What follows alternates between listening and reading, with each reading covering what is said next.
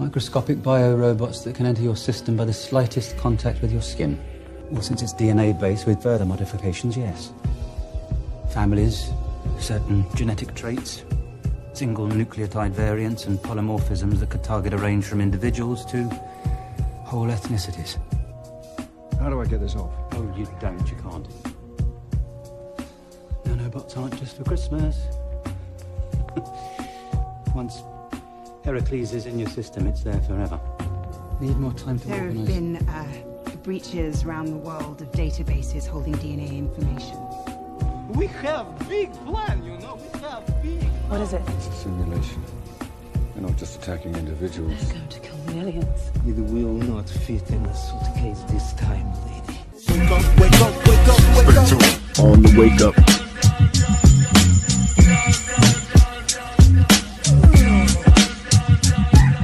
Live from FEMA Region 2, back at it one more again for the most dangerous 2 hours in radio on the wake up. With your host this evening, your brother Cam Kazi the Cutlass. Shout out to my co-host, my brother John from the Truth Booth podcast, the Masonic Marine from the Truth Booth podcast. Shout out to super producer Cindy Ashby for bringing this all together. Shout out to the whole On the Wake Up Radio family, and shout out to you, the listener, the On the Wake Up Radio Army. You can check us out at onthewakeupradio.com, where you can listen to the 24-hour broadcast that we have. 24 hours of broadcast on onthewakeupradio.com. It would take you literally years to listen to all the content that we have on there. You can also check us out at otwtube.com. That's our social media platform. But you can also check us out at SoundCloud, Google Play, Stitcher, iTunes, iHeartRadio, Spotify. To check out the archives on those platforms. If you do happen to go there, please share it. Share this content with someone that you feel is on the wake up and ready to hear it. Hit that like button just to show your support, just to bump up our ratings a little bit. There was a time where we were like 111 out of 500,000 on Apple iTunes podcast under education. So out of 500,000 different shows, we were number 111. That's pretty good. So, we were in the top 150 out of 500,000. Y'all can do the math on that. But, do what you can to get us back over there. Share this content with somebody. And it's not to, for self-aggrandization, if that's the right word. It's not to big ourselves up. But it's because these conversations are necessary right now. It's never been about us as the people and the host behind On the Wake Up. For the longest time, we didn't even have the video portion, so you just heard our voices. Now, we've stepped up our game so you can get the video, especially if you go to otwtube.com. But it's not about us. It's about the message. It's about the information. It's about you going and taking action based off of the knowledge or the information that you gain. It's about you being able to question what's going on at any given time. I mean, honestly, we love when people go out and they say, hey, look, maybe this isn't correct what you said, or hey, look into this. If anything that we say is incorrect, then, please challenge us. That's part of it, because you know why? We're not the government. We're not the mainstream media. OK, we can take correction, and that type of correction is for the betterment of the whole family. What's going on right now is about truth. Yes, we've been on top of a lot of information over the years that a lot of people and a lot of your favorite so-called truthers have yet to touch. And that's okay. I'm sure there were some people that got there before we got there. But in the end of the day, if it's about the truth and spreading this message, then it doesn't really matter who got there first. The most important thing is that you got there and that you can do something with the information. So, go out there, go check out the archives, go check out stuff that we've been talking about for 4 years now. We are We are coming into the end of 2021, ladies and gentlemen. We have, let me see, probably have one more show before the end of the year. And we're going deeper and deeper into this, what we say, the rise of the Gestapo. We're at a time now, crucial point in history, where you can no longer ride the fence. There's a thing about standing up for what you believe in, and your actions need to be in harmony with your morals and with your heart, whatever that may be.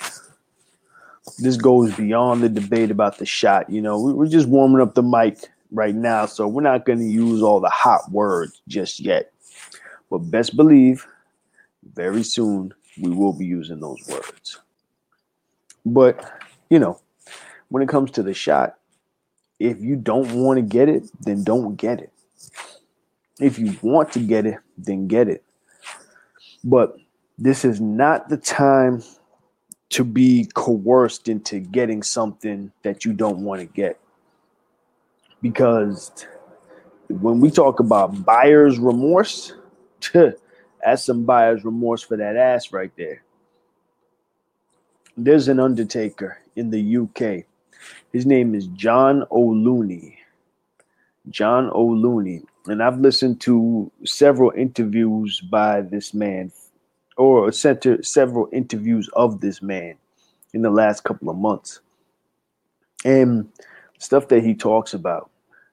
He says that during 2020, and this is just according to John O'Looney in the UK, he said during 2020, there was no increase in the frequency of deaths. Nothing really out of the ordinary. As an undertaker. So he's dealing with the bodies, you know?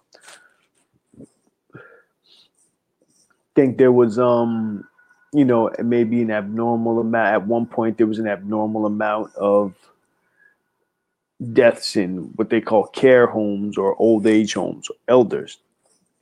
And this drug that they were giving the elders, I don't remember the name of it now, but this is a drug that is used to sedate people when they are intubated so that they don't, you know, pull the tube out, right? So we said that there was an increase in the use of this drug. There was an increase in orders for this drug throughout 2020, which indicated like, okay, there's something going on. Peace, brother, peace. Even though he wasn't seeing a lot of intubated elders, he was seeing the use of this drug, which means to him, it meant that there was probably some euthanization going on, right? And we know that. I mean, we're pretty sure that that's what's going on. There was a lot of euthanization, right? Especially of the elders. But he said to his wife, as 2021 was coming in, he was talking to his wife, and he said, you know what? I bet you there's going to be a spike in so-called COVID deaths as we come into this new year, as the jab rolls out. Lo and behold, as the jab rolled out, there was a spike in deaths, a dramatic spike in deaths. And, you know, he just says that, and this went on for months before he even spoke out. I believe he started speaking out about July of 2020. Like, I can't believe that was just a few months ago. July 2020, this was, you know, 5 months ago. Seems like so long. But he started speaking out, and he started explaining his perspective, just giving his perspective. And, you know, I have no reason to disbelieve what the man says. He was saying that they saw the spike at the beginning of the year. They came back January 6th, I believe, January 2nd or January 6th from Christmas. And they saw this spike. And it was directly, in his opinion, in his observation, directly related to people who had received the jab. He asked the families about that, and this is what they tell him. So eventually he finally started speaking out about it. You know, his colleagues, his fellow colleagues, people, other undertakers who were in the field don't want to speak on it. And you know, you're hearing a lot of that, especially from doctors, medical professionals, people who are seeing things, but they don't want to speak on it. Every now and then I get to speak to a doctor or a nurse about what's going on, and they're extremely hesitant. Like, you know, this is one thing, folks. You have to, when you're speaking to people, especially people in positions that actually have information, you have to learn how to talk to them so that they don't, you know, so that you're not completely pressing them for information, but that you can gain something or gain the information that you're looking for. There's an art to it. And I'm still learning this art, but I am able to engage in these dialogues with people. Like, I was speaking with one doctor in New York City. And this doctor was explaining to me, you know, when I started to, you know, ask questions about the drugs that they're using, about the remdesivir and about, you know, the ivermectin and whatnot. This doctor is still kind of fresh in the field. This doctor was saying, well, you know, it interests me why we're not using these things and why we're using a drug that basically, you know, you would think that, she said that we're throwing everything in the kitchen sink at these cases of people who are, you know, suffering from COVID. Why would we not try something like ivermectin? Why would we not try something like hydroxychloroquine? I don't think we mentioned hydroxychloroquine because that one is just too taboo at this point. But the ivermectin, why wouldn't we try something like ivermectin if we're going to try these other drugs like remdesivir, which doesn't seem to be doing anything? In some cases, it does help, according to this doctor. And, you know, I asked about the 54% death rate with ivermectin, and this doctor was unaware of this, you know, unaware of that. So I left it right there. But the conversation was had, and that's the important part. This doctor was willing to have this conversation, and I appreciate that. Now, other doctors, you know, I had another doctor when it came to this this booster shot. The doctor was all on board with the vaccine and all that shit. When it came to the booster shot, the doctor was like, you know what? Basically, it's too much. I don't know what's going on. I took the shot. I took all this, but I don't know what's up with the booster shot. While I'm waiting to get my booster, you know? Doesn't make sense. Certain things didn't make sense to this doctor. And, you know, this doctor was real hesitant to say anything. And I think it's because, you know, the stigma and the threat to this doctor's career and livelihood if he has this type of conversation. So I think, you know, it's important to have these conversations in the end of the day. That's the bottom line, folks. It's important to have these conversations and find ways to learn, you know, and make sure that the people who are willing to have these conversations, like Dr. John O'Looney, he's willing to put his face out there and talk to the people about what's going on. Not everybody's willing to do that. And so you have to embrace the ones that are willing to do that. And if nothing else, take their information and run with it, because it's that important. Just a few people. I mean, there's Dr. Christina Parks, Dr. Christiane Northrup, Dr. Carrie Madej, Dr. Larry Palevsky, Dr. Peter McCullough.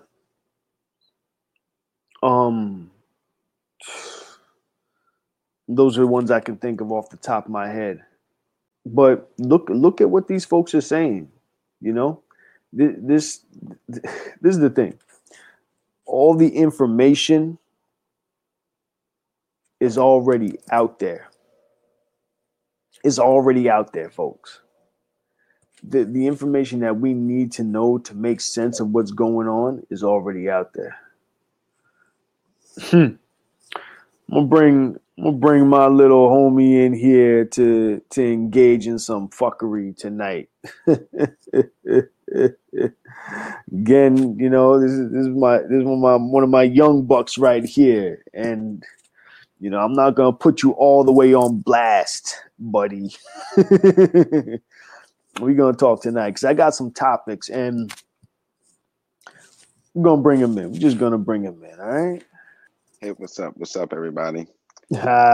Peace. But what you were talking about earlier, I really wanted to talk about that too, because I was literally thinking about that earlier, and just like how people are communicating. Because I had a conversation earlier with Hold on, somebody. pause for a second. Introducing Bruce. Okay? Oh, yes. My little homie yes. Bruce, co-host for the evening. Yes. Bruce, welcome to On the Wake Up Radio, man. How you doing?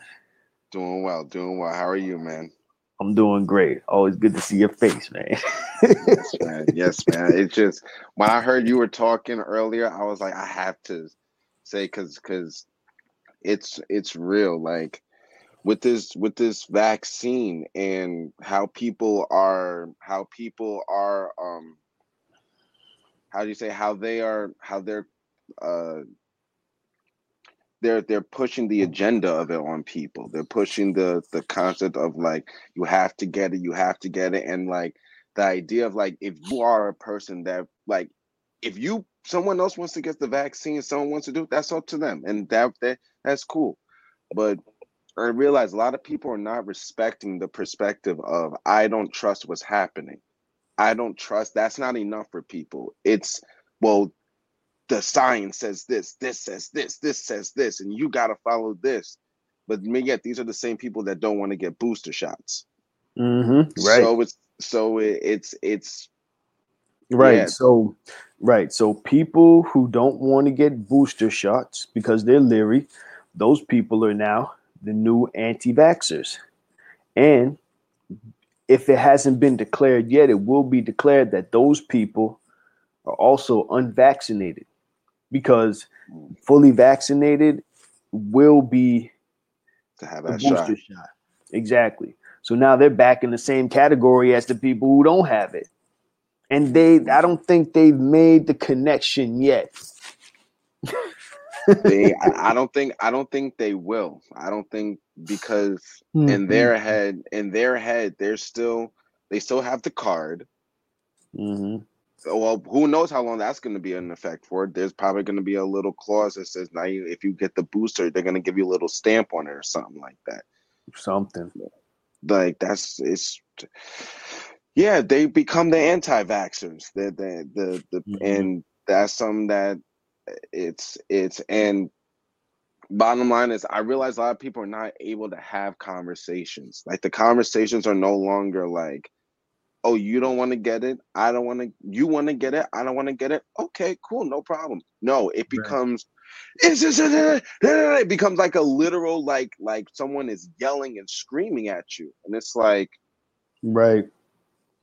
Well, this goes back to, you know, what we've been talking about, the conversations we've been having, especially off air, the environment that was created for this to happen. You had to have 9/11, and I hate to keep going back there, but you had to have 9/11 because that shifted society altogether.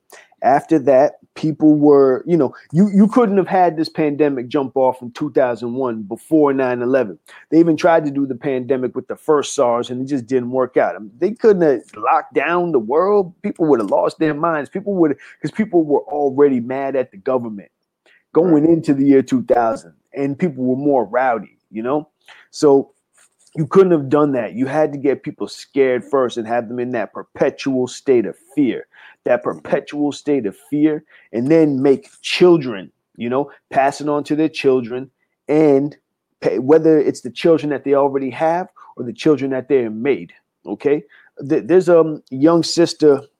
Shout out to Scar Shayla. She's one of our, on the wake up veterans. The sister is, I guess she's 20 years old.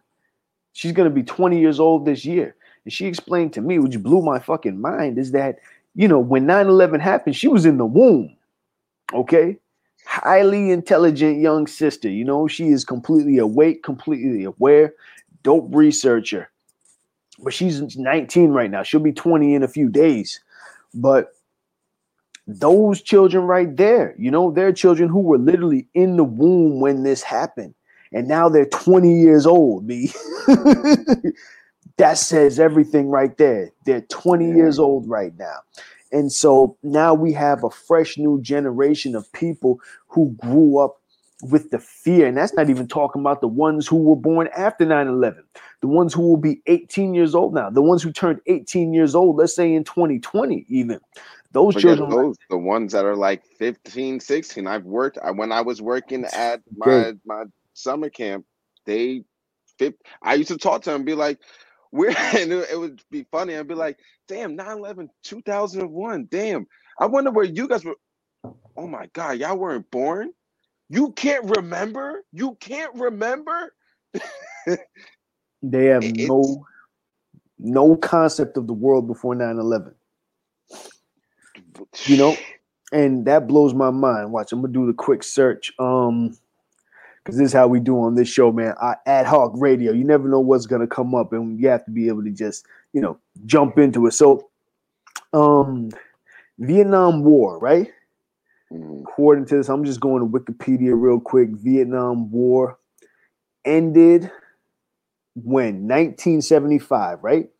1975 was 7 years before I was born.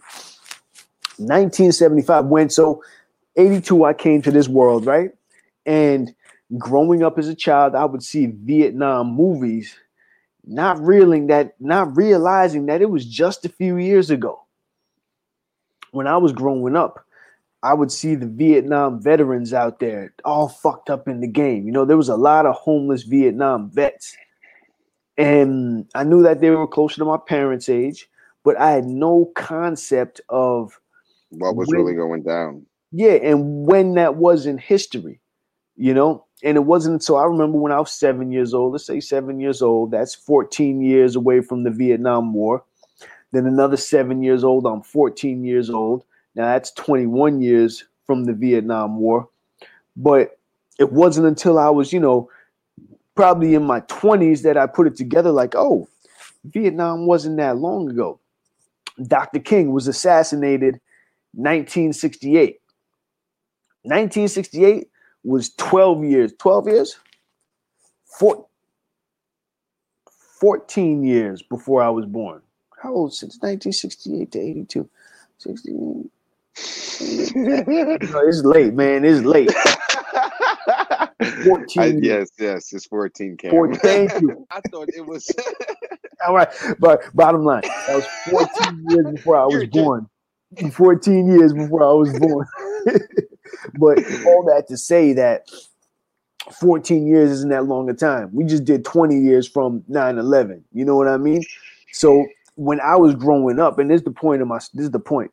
When I was growing up and I saw those videos of the hoses and all that stuff in black and white, that black and white is deceiving because it had us thinking that this shit was a long time ago. This was just the other day. You know what I'm saying? And it still wasn't that long ago from where we're at right now. Yeah. But that's how much, a generation can be deceived in such a short period of time. 14 years might as well be 10 years. You know what I'm saying? Yo, and it's crazy because it's like, and it's like a lot of people say, like what's a lot of time? 10 years is a lot of time. 20 years is what happened in 10 years? Imagine 20 years. What happened in 20 years? Imagine 40 years. It's like you just keep like, and the reason why I'm bringing it up is because I went through me going through 9/11 right now. Like I watch like even old old news reports from like the 2000s. Yo, it looks ancient. It looks like it looks like because now we live in the age of flat screen TVs and 4K. This is back in the day when you turn on the TV and you still see the bars on the pixelated those. You didn't have a surround sound system, cost you maybe like $800, and that's nothing compared to the cheap ones now. They're like $75. Right, that like blow your ears out. Right. The way that the world is changing due to not even due. It's just how the world is. You're right. It feels like, and even like the way you felt about Vietnam, I've always felt about 9/11 because, as I said, we talk about it all the time. How I came to the understanding of like, oh shit, that's what that day was. And it's crazy because it's like, if you speak to other people my age, we all kind of have the same thing. Like, we didn't really understand at the age of like 8 or 9 the idea of the Homeland Security Act and what it actually means to our nation. And then on top of that, I always talk about even like airport security. I don't know what airport security is like before 9/11. Right. Now, right. And, you know, even with, you know, Mondukes, like there was a time when you could literally go all the way to the gate and see people off and wave to the plane as they're flying off and then leave the airport. Now it's like some motherfucking, you know what I'm saying? Their dogs at the door entrance. I remember the first time I really saw dogs in the airport. I probably had some weed on me too. This was back that's not in. What they were looking for. No, it wasn't, but I didn't care because they were dogs. Yeah. So I touched down in a particular airport, and you know I probably had a little something in my pocket.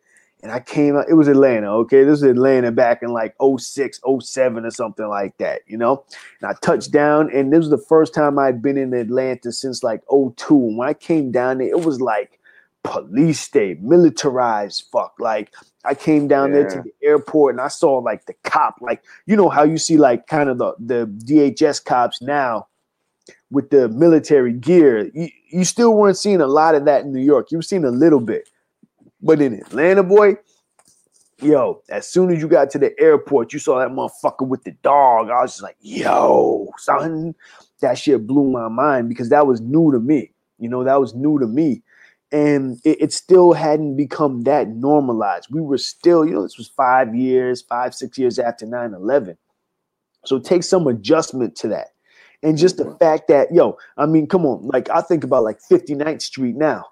59th Street, Columbus. Oh, ridiculous. Yo, it's regular to see motherfuckers come out there with the flak jackets and the little round helmets and the big ass guns just patrolling through there, just coming out of a door like, oh shit, yo. Like even like the Staten Island Ferry. Like their dogs, like if you have a big bag, it is law for them to come up to you and be like, hey, we want our dog to sniff your bag. Like that's like law.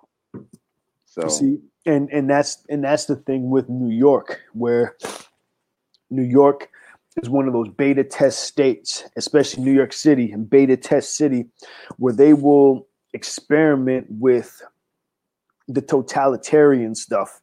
And if it flies here, then they'll bring it to other places. Look at this vaccine mandate right now. I was just about to say that. You already know, man.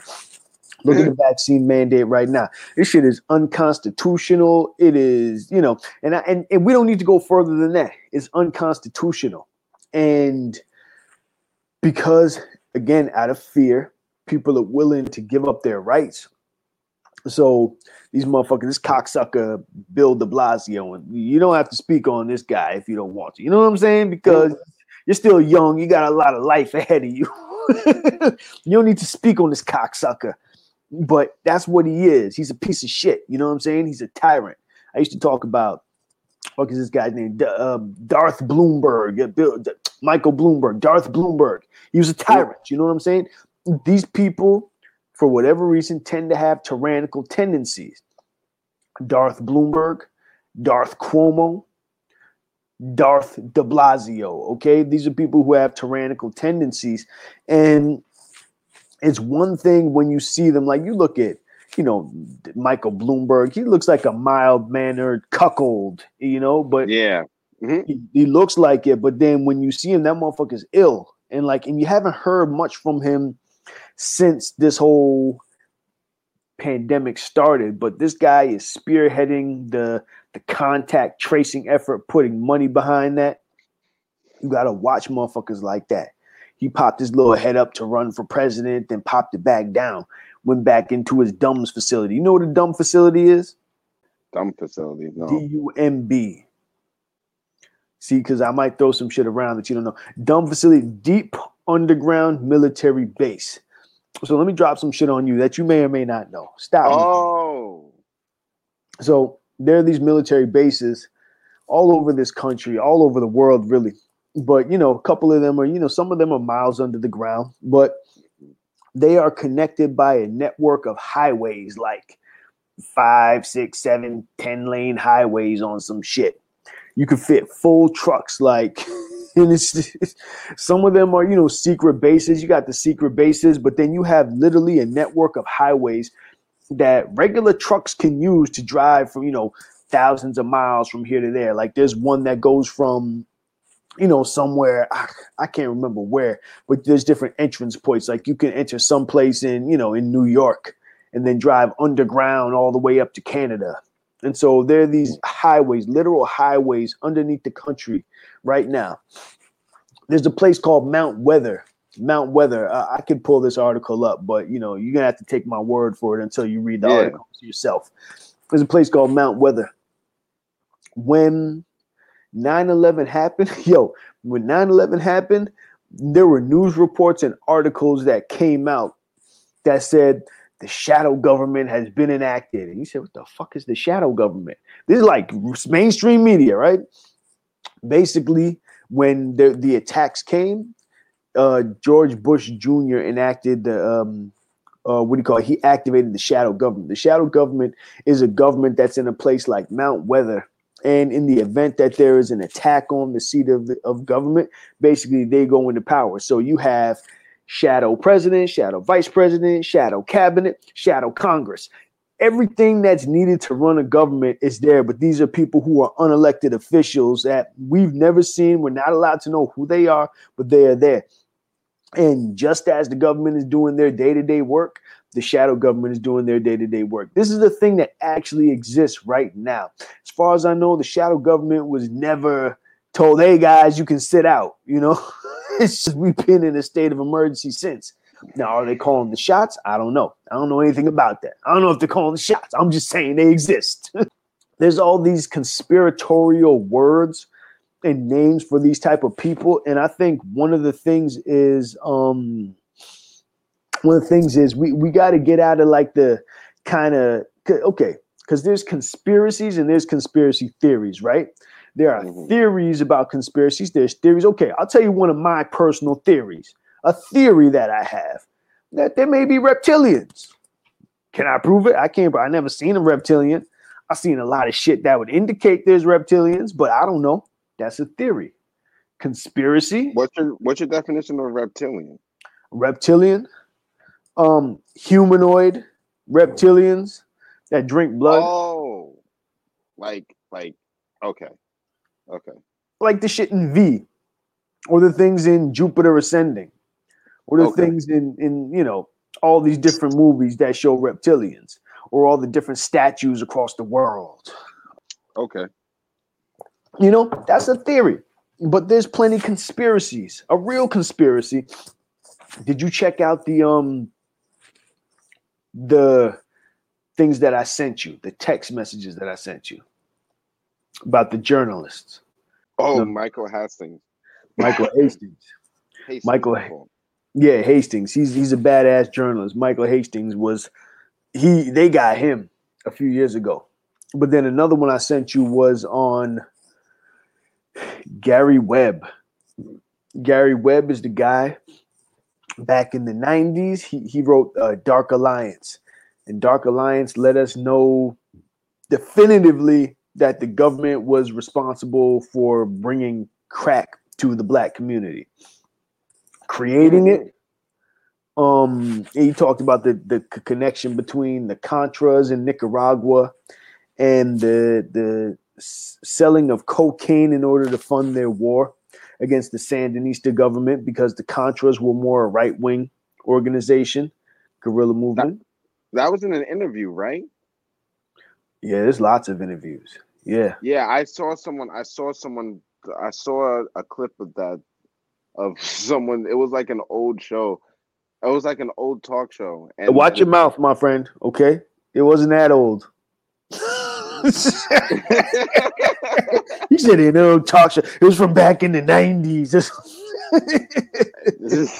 was the guy with the mustache.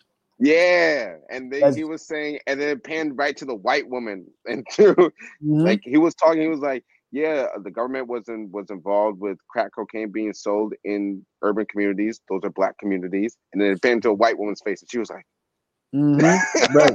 Right. So that was Gary Webb. Gary Webb. You know how Gary Webb died? He shot himself. He shot himself in the head twice. Yeah. Shot himself in the head twice. That doesn't make sense. It doesn't make sense, but that's the bullshit that they fed us. Okay? The one thing that super producer Cindy Ashby always says is that a lot, like, things happen, whether it's strange things, so-called coincidental things happen, and people don't always speak on them. And so that's why I tend to speak on things, because, you know, you might be experiencing something too, like, oh shit, yo, you're going through that too? Fuck your head up again if you never heard of this. You ever heard of targeted individuals? Or gang stalking? Well, I mean, yeah, but it's probably related to like RICO and shit like that, right? No. Gang stalking? No. Gang stalking is a phenomenon. So this is, you know, one of those conspiracies that may not be a theory. I don't think it's a theory because I've spoken with a lot of targeted individuals. Gang stalking is a worldwide phenomenon that occurs when you have individuals who are chosen for whatever reason. They say, okay, we're going to target this person. We're going to target them with electronic warfare. We're going to and like when I say electronic warfare, on the mild end, which isn't mild, they might just have, you know, voices beamed into their heads. There's this technology. It's called V2K technology. This isn't something, again, it's not a theory. This actually exists. It's a form of psychological warfare. One of the first instances that we hear about this being used was in the first Gulf War. You could look this up. The first Gulf War, they said that the U.S. rolled in and the U.S. rolled in and Saddam Hussein's army just threw their guns down and threw up their white flags and ran out of their trenches. And some of them were mowed down when they did that. You know, they were bulldozed over and buried in there. But that's a whole other thing. That's not what we're talking about. They came out and they threw up their white flags when we were told that they were going to possibly be formidable enemies. But you know what happened? These men in these trenches, they all, in their heads, heard the voice of Allah telling them to throw down their weapons. Okay? Telling them to throw down their weapons. He said, how are we all hearing this? It's not like they heard it with their ears. They heard it in their mind, in their head. The way that the V2K technology works, can't remember. Is it the Frey effect? I think is what they call it, the Frey effect, where basically if you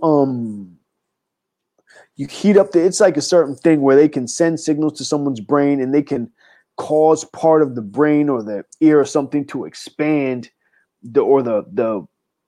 the moisture in the head to expand to a certain point where you can bounce signals off the inner ear and bounce them off the parts of the skull so that you can actually hear the voice inside of your head.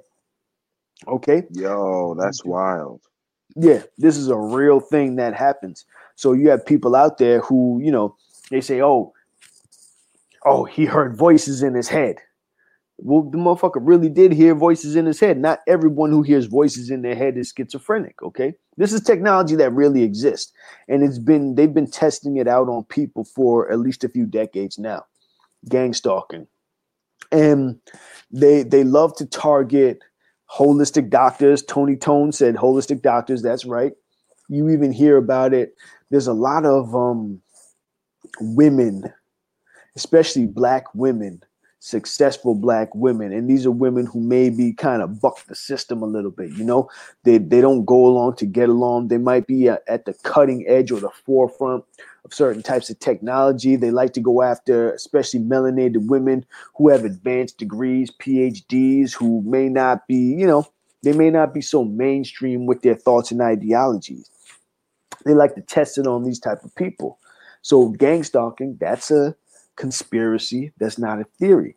Now, again, you can take my word on it or you could look into the shit, but it actually exists. And at this point, I've interviewed several people who have been gang stalked. And I know a few people personally who have been gang stalked in their life. And this shit is real. And when I was introduced to it, these people would tell me that, you know, this and that is going on with me. And, you know, they'd be real scared to go all the way into it. So I couldn't get the full picture. And, you know, they would tell me, and oh, man, that's crazy. But then when I decided when I was out in Cali, I was like, let me just look into this gang stalking because I had been hearing about it for years at that point. But I didn't put two and two together, right? And I started looking at some stuff and reading things and watching videos about gang stalking. And it was like a light went off like, holy shit, this is what these people were telling me about. This is what they're experiencing. And both in the few people that I know, that I personally know, they're actually big into technology, you know, like cutting edge type technology stuff. Humbly, quietly, but their minds work a little bit differently, you know. That's when I really learned about it. So, you know, that's a conspiracy. That's not a theory. And so all that to say, we need to be able to distinguish between conspiracies and conspiracy theories, right? What this person they use microphone amplified with a certain magnetic pulse. That's what Tony Tone 8 said. That's right, Tony Tone 8. You know, y'all can look up V2K technology, aka Voice of God technology. Someone that you can look up is Dr. Is it Robert Duncan? Damn, I can't remember this guy's name. Dr. Robert Duncan. I think that's his first name, Robert.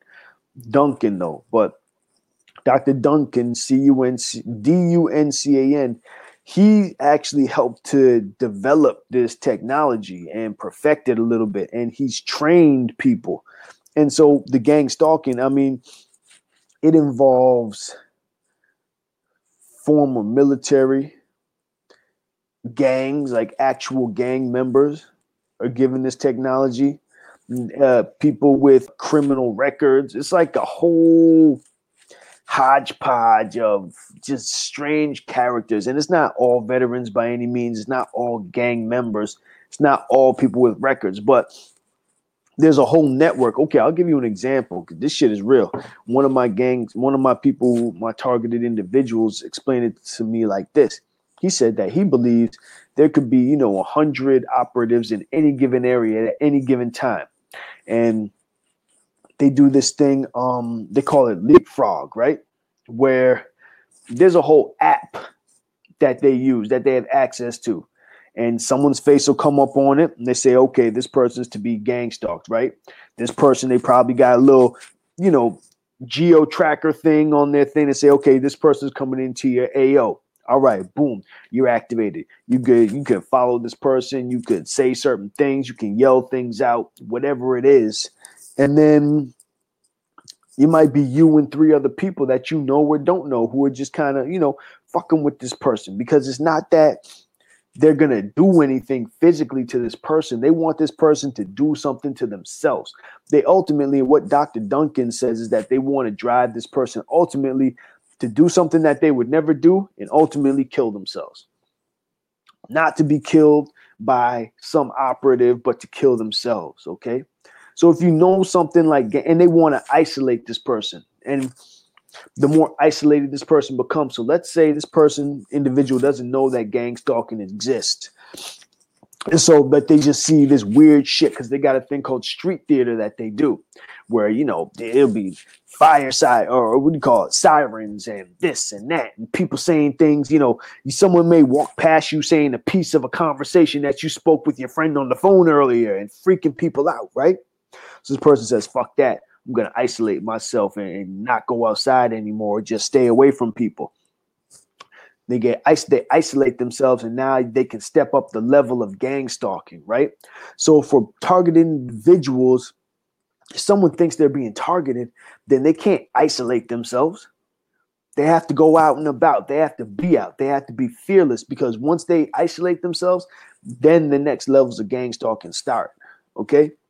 There are so many mass shooters and people who have been in these weird-ass situations that it will make you think. If you know about gang stalking, you might think that they were being gang stalked. Aaron Alexis is one of them. He's the one that shot up the Navy Yard. That motherfucker was hearing voices in his head, and he wasn't crazy. He wasn't schizophrenic. I think he had even gone to the doctor to be like, hey, doc, I might be schizophrenic. And the doc's like, nah, you're not schizophrenic. You know? Aaron Alexis was one of the big ones. He's a brother, too. He's one of the big ones because on his shotgun, he said, "This is my ELF weapon." He carved it in. ELF weapon. And when I heard that in the news, I said, "Oh shit, they're really letting that out." You know what an ELF weapon is, Jabari? ELF weapon, extra low frequency. That's what it is. ELF weapon. And so, for people who are aware of this technology. Right. People who are aware of this technology, when we saw that, we said, oh, shit, they're telling us something right now. Right? This dude might have been a targeted individual. That's just what it is. You know? There's something that you could look up. Here's something for you, for my people. Here's something. Oh, yeah, right. Tony Tone 8. Good point. Right. So, thank you, Tony. So there are cases, this is creepy shit, right? There are cases where these gang stalkers, they will go into people's homes when they're at work or when they're not there. And they'll move things around, or, you know, they'll do something subtle so that people know that they were there. And it, you know, it's the most unsettling feeling to know that your home was violated and there was nothing that you could do about it. There's a lady, oh man, rest in power. What's this lady's name? Damn. Brandy Vaughn. Brandy Vaughn, rest in power. She just died last year, 2020. Brandy Vaughn was a former, I think she worked for Merck or Pfizer back in the day. And hold on, let me see. I just want to check. Who created the drug Vioxx? Merck. Yeah, she worked for Merck. And she was a salesperson for Merck. And she was, you know, selling Vioxx. And I guess, you know, when she learned that Vioxx was actually killing people, that it was no good, all that type of stuff, she left the company, right?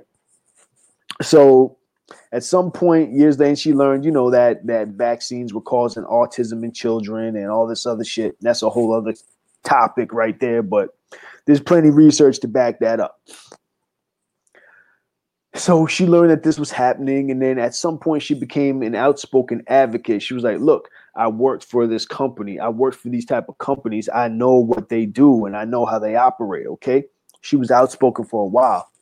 As we came into this pandemic, she was very outspoken, and she did a video, and she let us know. She said, look, something's going on right now.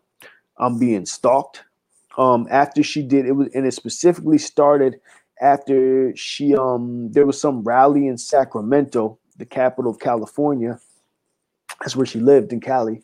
And she was like, look, you know, basically whatever's coming is bullshit. Watch out for these vaccines, blah, blah, blah, whatever it is, you know.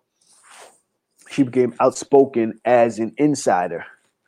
Brandy Vaughn, she said that when she got back from there, I think her home had been broken into, or whatever key. She had a key that was hidden, like somewhere out in the back, somewhere obscure that no one would know it was there. And that key was like sitting on her front doorstep. You know, it was something weird like that, like something that, like, wait, like, how did these motherfuckers know? Oh yeah, I think it was under a rabbit or something like that, like out in the back, to the point where someone would have had to been watching her put it there at some obscure time to know that it was there, right? She got a security system, and somehow I think one of her friends was a security specialist, because someone had been in her home. Security specialist said that someone had disarmed the security system, come into her home, walked around, because you could see the motion detector showed that someone was walking around, then came and I think rearmed the security system. Sophisticated shit. Excuse me. She explained that she had a hard drive or something, a computer or a hard drive that was stashed away somewhere with important information on it. And this computer or the hard drive was like left somewhere obvious to let her know that, hey, motherfucker, we can cut you at any time. You know, Brandy Vaughn, weeks or months later, ended up dead. You know, she ended up dead. I think her 8-year-old son found her on the floor or something like that. This is wild shit. This just happened. You know, this just happened last year. You know what's so fucked up? You know what made me, you know what I just thought about when you just said that, the last part of the situation? Remember that Dave Chappelle thing when he was saying, we're gonna break into this person's house. Oh my God. There are pictures of them on the wall. Oh yeah, right. All right, let's go sprinkle some crack on them. Exactly. Sprinkle some crack on them and let's get out of here. All right. Pictures of his family all over the walls. Yeah. Real shit. Crazy. That shit is crazy. Rest in power, Brandy Vaughn, you know? There's this act. It's an act that was never passed. But it was introduced by Dennis Kucinich in 2001. Space Preservation Act. There we go. Yo, my memory works. I got a wild memory. You know what I mean? Sometimes it takes a minute for things to come. The Space Preservation Act. That's something for people to look up. The Space Preservation Act, 2001.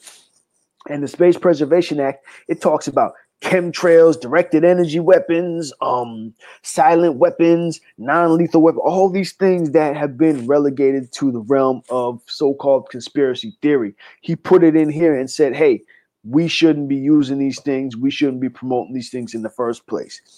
He put it on record. See, when people do look it up, see how many of your Congress members supported the Space Preservation Act. You might be surprised. And if you've been paying attention to this show, then you won't be surprised at all. Mm-hmm. Space Preservation Act, you can find it on congress.gov. Okay. I remember when Obama, he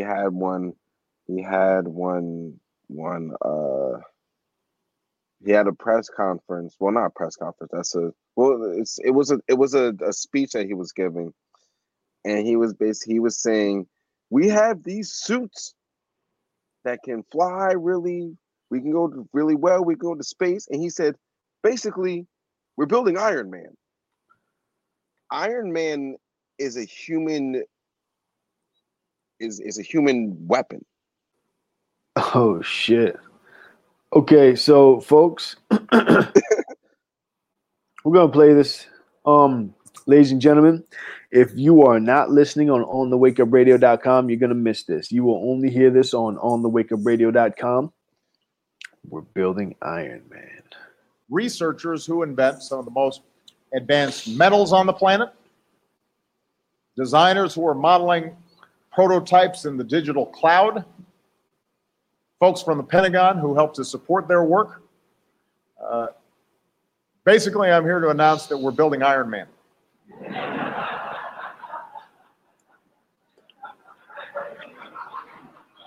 I'm going to blast off in a second.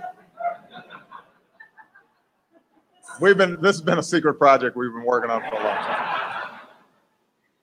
time. Not really. Maybe. It's classified. Yo, if you look at, if you ever have seen Iron Man, Like, I don't know how big you are in superheroes, but I know you know Iron Mhm. Man. I know you Yep. know the capabilities of an Iron Man suit. Oh yeah. Oh yeah. There's a Russian. His name is Alex. They call him Alex Lab. There's a guy like my age. Maybe he's probably between our age. Who knows? Young guy. Stan Meyer. He created this technology called the water fuel cell. And the water fuel cell, basically, there's videos of this guy, going back to the 90s, 80s and 90s. And I remember him because this was like a kind of a big news story, but not really that big. But Oh yeah, I remember Meyer, learning about him. you remember what? Learning about him. Okay, so you heard about him. He created the engine that runs off of water. Hmm. And That's what they wanted to put in cars for a little bit, but then right. Right. And he was supposed to get a contract with the Pentagon and everything. So what happened was something happened. Yo, that should be a slogan. What happened was something happened. Something happened because my man, he was at some meal. I think it was with some Belgians. I can't remember what country they were from. And his brother was there too, I believe. And he's in a meeting with these cats. And it's about whatever they're talking about his thing. I think they wanted to give him some money maybe. And he jumped up from the table, ran to the parking lot and said, "I've been poisoned. They poisoned me." And he dropped dead.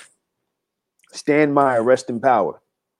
The hydrogen fuel cell, the water fuel cell that he created, he can drive 2,000 plus miles off of 22 gallons of water. 2,000 miles. And he breaks down the patents are out there now. Patents are available to anybody who has the know-how to do it. It's not that difficult to create the technology. You can drive 2,000 miles off it. And what it did was it separates, you would understand this because you're a science man. It separates the hydrogen and the oxygen molecules from each other. I can't remember what the device is called. And again, this is something that someone could literally make in their home. A defibrillator? Is that what it is? Something like that. You're close to it. You know what I'm talking about. Yeah, it's something that separates. Yes. It's something I know. It separates the elements. And I know what you're talking about. Yes. You know what I'm talking about. Yeah, exactly. I can send you a video. I actually posted a video of someone making one, and I suggest people learn how to make this technology.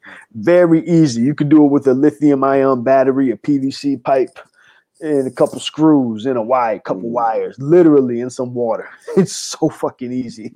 So then let me ask you a question. Mm-hmm. If he was still alive, do you think that the wars in Iraq would have happened?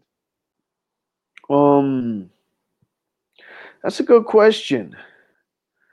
I don't know. Because oil definitely would not be as people wouldn't kill over oil if you can do the same thing with water. So this is the thing, right? Because what we saw in Iraq, that was like, yeah, it was about oil, but I believe that was also for people more like us to say, oh, this is just about oil.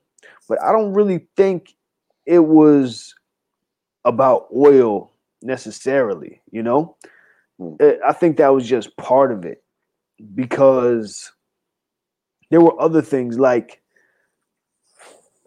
one, George Bush Jr. had a vendetta against Saddam Hussein, period. You tried to kill my daddy, you son of a bitch. That type of shit. Mm-hmm. His father wasn't able to successfully invade Iraq. Yes, he has those oil fields, but peep game, because there's a CIA whistleblower named Susan Lindauer. She was under a 10-year gag order after 9/11. She was explaining to us that prior to 9/11, one, you know how they said the weapons of mass destruction and all that. Saddam has weapons of mass destruction. They also said that Saddam was involved in 9/11. Had nothing to do with it. But Iraq was ready to drop the dollar, for one thing. They're ready to start trading oil in euros, which means that they were cutting the U.S. out of the deal. U.S. wouldn't have got nothing from that, right? As long as they're using dollars, that means U.S. still has a stake in it, the petrodollar. I'm back on the IG, by the way. Oh, okay. Just to stay in the U.S.'s good graces, according to Susan Lindauer, Iraq was prepared to, Iraq was ready to turn over anybody that was involved in terrorism because they didn't fuck with Islamic extremism at all. Saddam didn't like that shit at all. He's a secularist. The Iraq was prepared to buy millions of dollars worth of American-made automobiles. Iraq was prepared to buy millions of dollars worth of medical supplies from the U.S.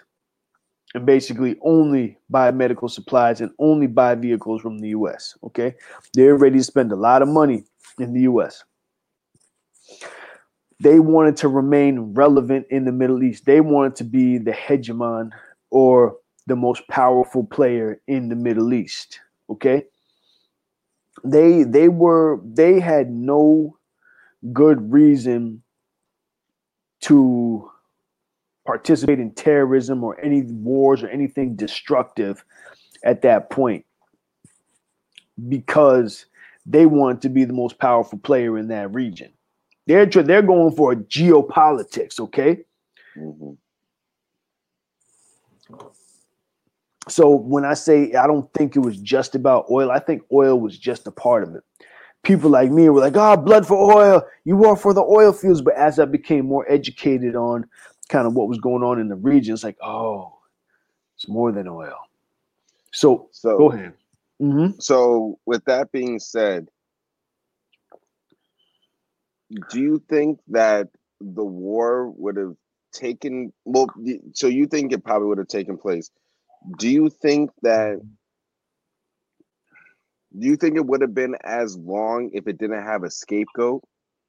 Like if people knew if people went into, like if around the time the value of oil was lower than water, mm-hmm. do you think that people would be able to have a scapegoat for why we went to war?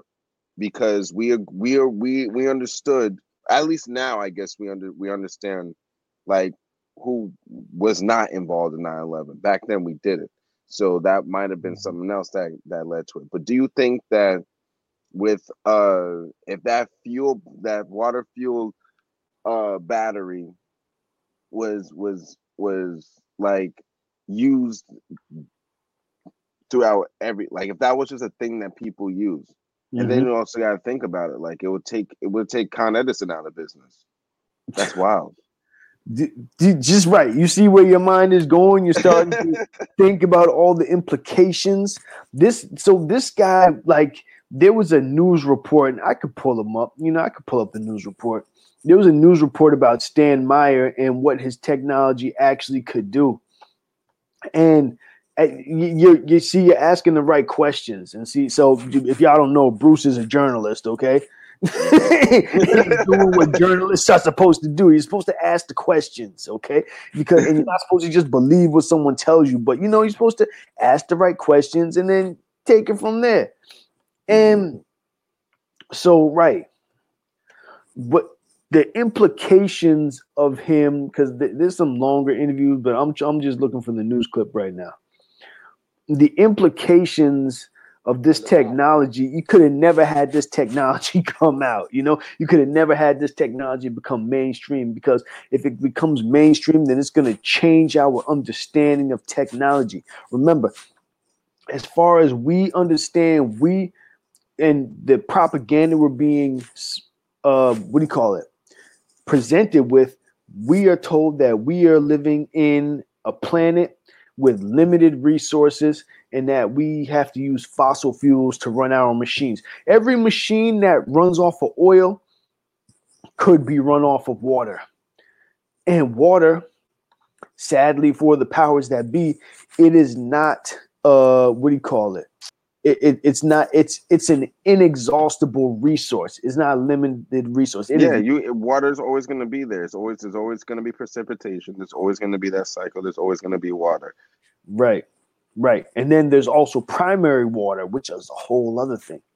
Primary water. This is, Deborah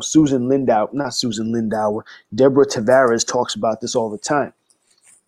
Primary water is water that exists at a certain level, like I guess beneath the mantle in the earth. When you drill down for it, instead of drilling a well that goes straight down, you drill at a certain angle. And people who deal with oil wells know about this stuff.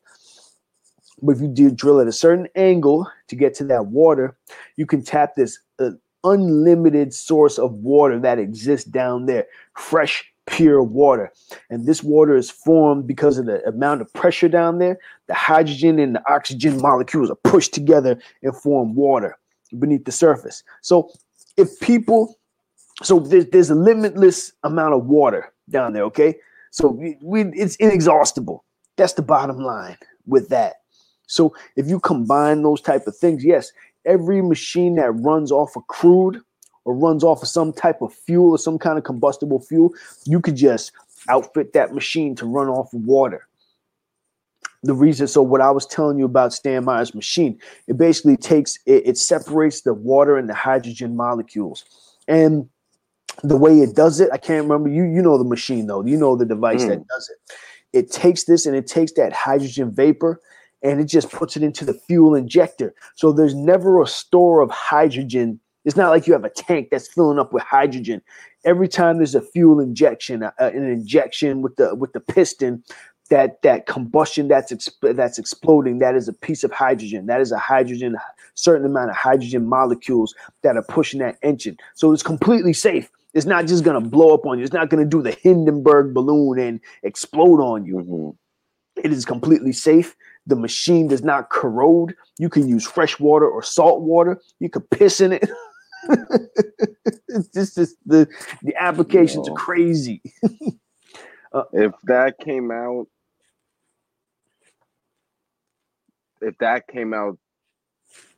the world would wow. Yeah. I'm thinking about everything that would just go out of business. Even when you're talking about gas stations and right. Yeah. Wow. And so there's a lot of Stan Meyer speeches out there. I'm going to play this. This is the commercial, not a commercial. This is a news report from the 1990s. What year is it? Doesn't say here, does it? Oh, speaking of commercial, I got something I want to ask you about after this video. Okay. After the video? Mm-hmm. Okay, cool. I'm going to run it real quick. Folks, hope you're tuning in. News here at 6 o'clock. An age-old dream Can you hear this? Reality. Yeah. A local planner has discovered a way, hear this, to use water to run your car. It's a major breakthrough that will no doubt make motorists happy. And as Ralph Robinson explains, the Pentagon is also showing lots of interest in this project. Water has always been considered a precious commodity, but Stan Meyer's invention may make it even more valuable. He has developed what's called a water fuel cell. It has taken the place of his old gas tank. The water fuel cell breaks down water molecules into oxygen and hydrogen. The hydrogen is used to run his dune buggy. I don't care if you use rainwater, well water, city water, ocean water. If you don't have any fresh water, go ahead and use snow. If you don't have any snow available to you, they use salt water because there's no adverse effect to the fuel cell. Meyer started working on this project 4 years ago. He's not a scientist. He isn't even a chemist. In fact, he never graduated from college. Myers was determined, he says, to design something to protect this country from oil embargoes. And we have calculated that if we take the dune buggy from Los Angeles to New York, we would roughly use 22 gallons of water. The Pentagon sent a lieutenant colonel in last week to look at Meyer's invention. There's talk of possibly using it in the Star Wars defense program and to run Army tanks. Myers is currently perfecting a water fuel cell for cars. It will cost about $1,500. He says it won't need any maintenance, and you won't have That's it? It'll be at least 2 years before the fuel system goes into mass production. The day it happens will be one the fuel industry hates, but it'll put a smile on the face of those who've had to say at one time or another, fill her up. I'm Ralph Robinson. As you can see, many patents have already been received, and many more are forthcoming. To date, over 42 patents have been applied for. Yeah. So, rest in power, Stan Meyer. Okay? That's wild. It's insane. And In the 80s. Go ahead. So what was your question? I don't want you to forget it. What do you think about this? Mind you, this is playing on national television during a football game. Mm-hmm. At a time when things are most uncertain, we turn to the most certain thing there is: science. Science can overcome diseases, create cures, and yes, beat pandemics. It has before. It will again. Because when it's faced with a new opponent, it doesn't back down. It revs up, asking questions till it finds what it's looking for. That's the power of science. So we're taking our science and unleashing it. Our research, experts, and resources, all in an effort to advance potential therapies and vaccines. Other companies and academic institutions are doing the same. The entire global scientific community is working together to beat this thing, and we're using science to help make it happen.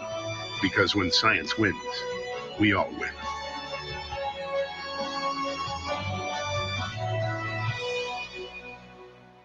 Oh, shit. Okay. So, what is your opinion? First of all, before you say, is that the first time that you're seeing that? Yeah. Okay. So, what is your raw opinion?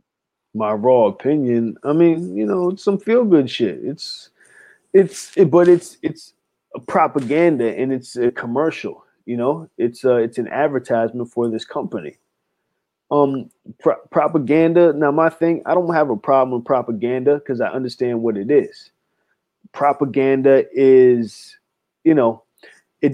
propaganda doesn't always have to be untrue, but it's information when it's being used towards, some kind of social or political aim. There's a purpose for it. And so that's what I mean. That's propaganda, because they want people to trust in them. And, that's what I feel about it. Right. That's one of the things that I was thinking about. Obviously it's propaganda. And once again, you want to take the vaccine, you can do it. Mm-hmm. That's a commercial should not persuade you. What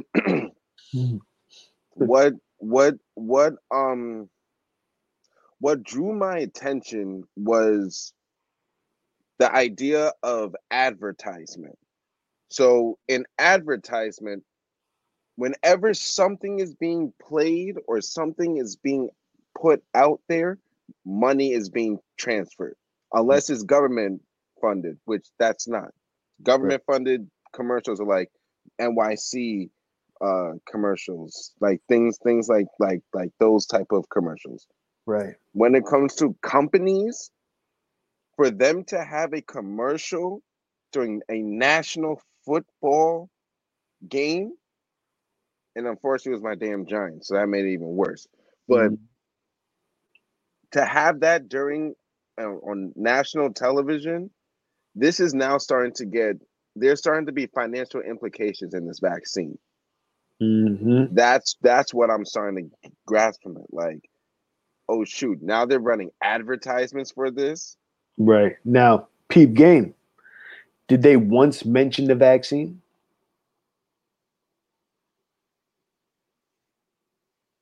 Wow. No. They didn't mention it, did they? So there is Pfizer whistleblower, if you'll call her. She worked for Pfizer at one point. She's a medical device expert that worked for Pfizer. Her name is Karen Kingston.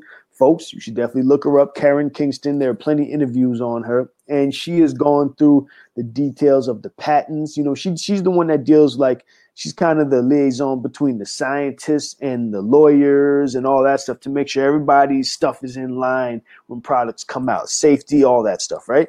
Karen Kingston, she says that, what did she say? She said that until all the trials are done and until this thing is really like a properly approved product with all the safety things under their belt, they cannot advertise it. She said if they had everything in line, you would see advertisements all over the TV. This is according to Karen Kingston. But have you actually seen Pfizer do an advertisement for their product? Define what is an advertisement for A your commercial. product? A commercial for No. And there's a specific reason why I asked you this. Mhm. What in the commercial defines you advertising your product? Let's say they're what are they calling their product? What are they calling it? Cormanti or whatever the hell they're calling it. Have you seen an advertisement for Cormanti? I can't remember the name of the shit. What they're Cormanti? the Pfizer vaccine. I just hear them call it the Pfizer vaccine, or take Yeah, the Pfizer. it actually has a name though. Pfizer. Let me see. So what you're saying constitutes advertising a product in a commercial is you saying the product? Yeah, Comirnaty. Comirnaty. That's the name of it. Comirnaty. Okay. So have you seen, because you've seen pharmaceutical advertisements, right? Yeah. Okay. Take Cialis. You may experience an erection for more than 4 hours. If you have blurry vision or something, immediately call the doctor. You remember, side effects, yeah. Right. The commercial, right? Mm-hmm. Right. Those are commercials. Those are typical drug commercials.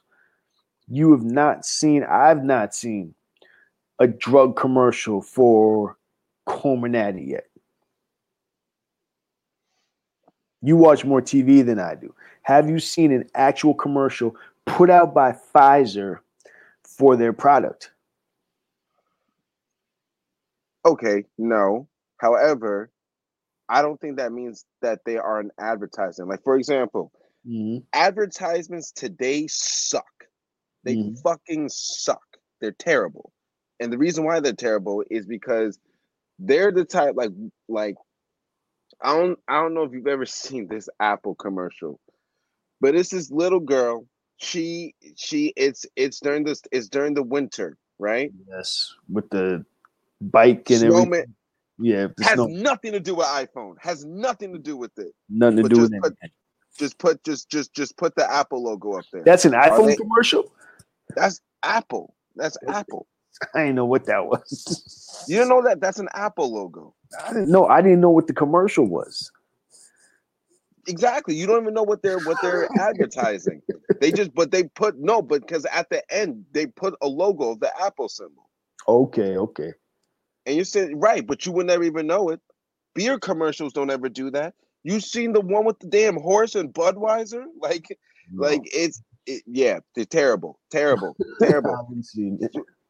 Point being is today, you don't need to say this is an advertisement for this, for it to be an advertisement. That's why when I see Pfizer and I see them putting the vaccines together and them opening up the cases and putting it to me, that's all advertising, because advertising today is just showing you what our company does. See, so that might be their little loophole right there, where they can advertise for it without actually advertising for it. Because like I said, that's the first time I've seen that. And clearly it's showing that that's the type of work that they're doing. But you can easily say, oh, this is for some kind of medication. They didn't say the actual name of the product. Like pharmaceutical companies tend to do, because once they have a product out there that's approved by the FDA and all that, all the safety trials have been done. Now they let you know the name of it and they pound that into your head. How do I know the name of any pharmaceutical? Because I've seen it on the news. You know what I mean? I've seen commercials for it. That's how I know the name of any. Ask your doctor about Cialis. Ask your doctor about whatever the fuck. What's the other one? Never mind. It doesn't matter. But are they like? And here's another thing. It's like, are they? It's a difference between, and this is another thing. Those drugs are like, ask your doctor about this. Ask your doctor. It's different now. It's, you need to get this. That's kind of the difference between those typical drug, because they're even though they're naming the side effects, they're giving you the option to take it or not. They're saying, you could do it or not. No, this is, you want this to go away, this is where you have to go. Right. Well, right. It's a different dynamic. I really, people should go check out Karen Kingston when they get a chance to see what she talks about, because she's one of those people, I think it was last week you and I were talking about journalists, right? Yeah. And there are a lot of people who have kind of stepped into the role of journalists, maybe by default, just because they're able to do research and present the information to the people. She's one of those people, Karen Kingston, ladies and gentlemen. Check her out, because she can explain this stuff way better than I can explain it. But there is, even though what you're talking about, right, because that was clearly an advertisement for Pfizer, clearly an advertisement for what they do, and encouraging people to go get the shot that's being created by them. At the same time, it's not specific enough. It's not specific enough, and that's the point. It's a loophole right there, because I haven't seen a Pfizer commercial in how long? That's the first one that I've seen really since this whole thing started, and you see the direction that they're going with it. But I mean, the safety data. There's all this stuff coming out. Hold on. Let me see, because, there was a lot that I was going to talk about tonight, but you know how that goes, man. It just goes how it goes sometimes, and that's okay. Ad hoc radio. Operation O'Reilly. You ever, Bill O'Reilly? Yeah, I know Bill O'Reilly. You remember him? We'll do it live. Fuck it. I don't know. I remember Bill O'Reilly. I'm not that young. Do you remember that part of Bill O'Reilly, though? He'd be so quick to talk about, he's an asshole. Bottom line. We'll do it live. Fuck it. That's what we do on this show, man. Fuck it, we'll do it live. But the Pfizer info that's come out, and I think, I said this, I don't need to repeat it all the way, that Pfizer put out their information, and as of between February 28th to 2020, between December 1st and February 28th, they had 158,893 adverse events. Oh yeah, you told me about that. Yeah, in 3 months. So this was through the FOIA Act, right? They didn't even put this out. Someone had to. Wow. Yeah, someone right. And so they're releasing 500 pages every month, 500 pages of data. So the information is out there. You know what I mean? That's why I don't even harp too much on these things anymore.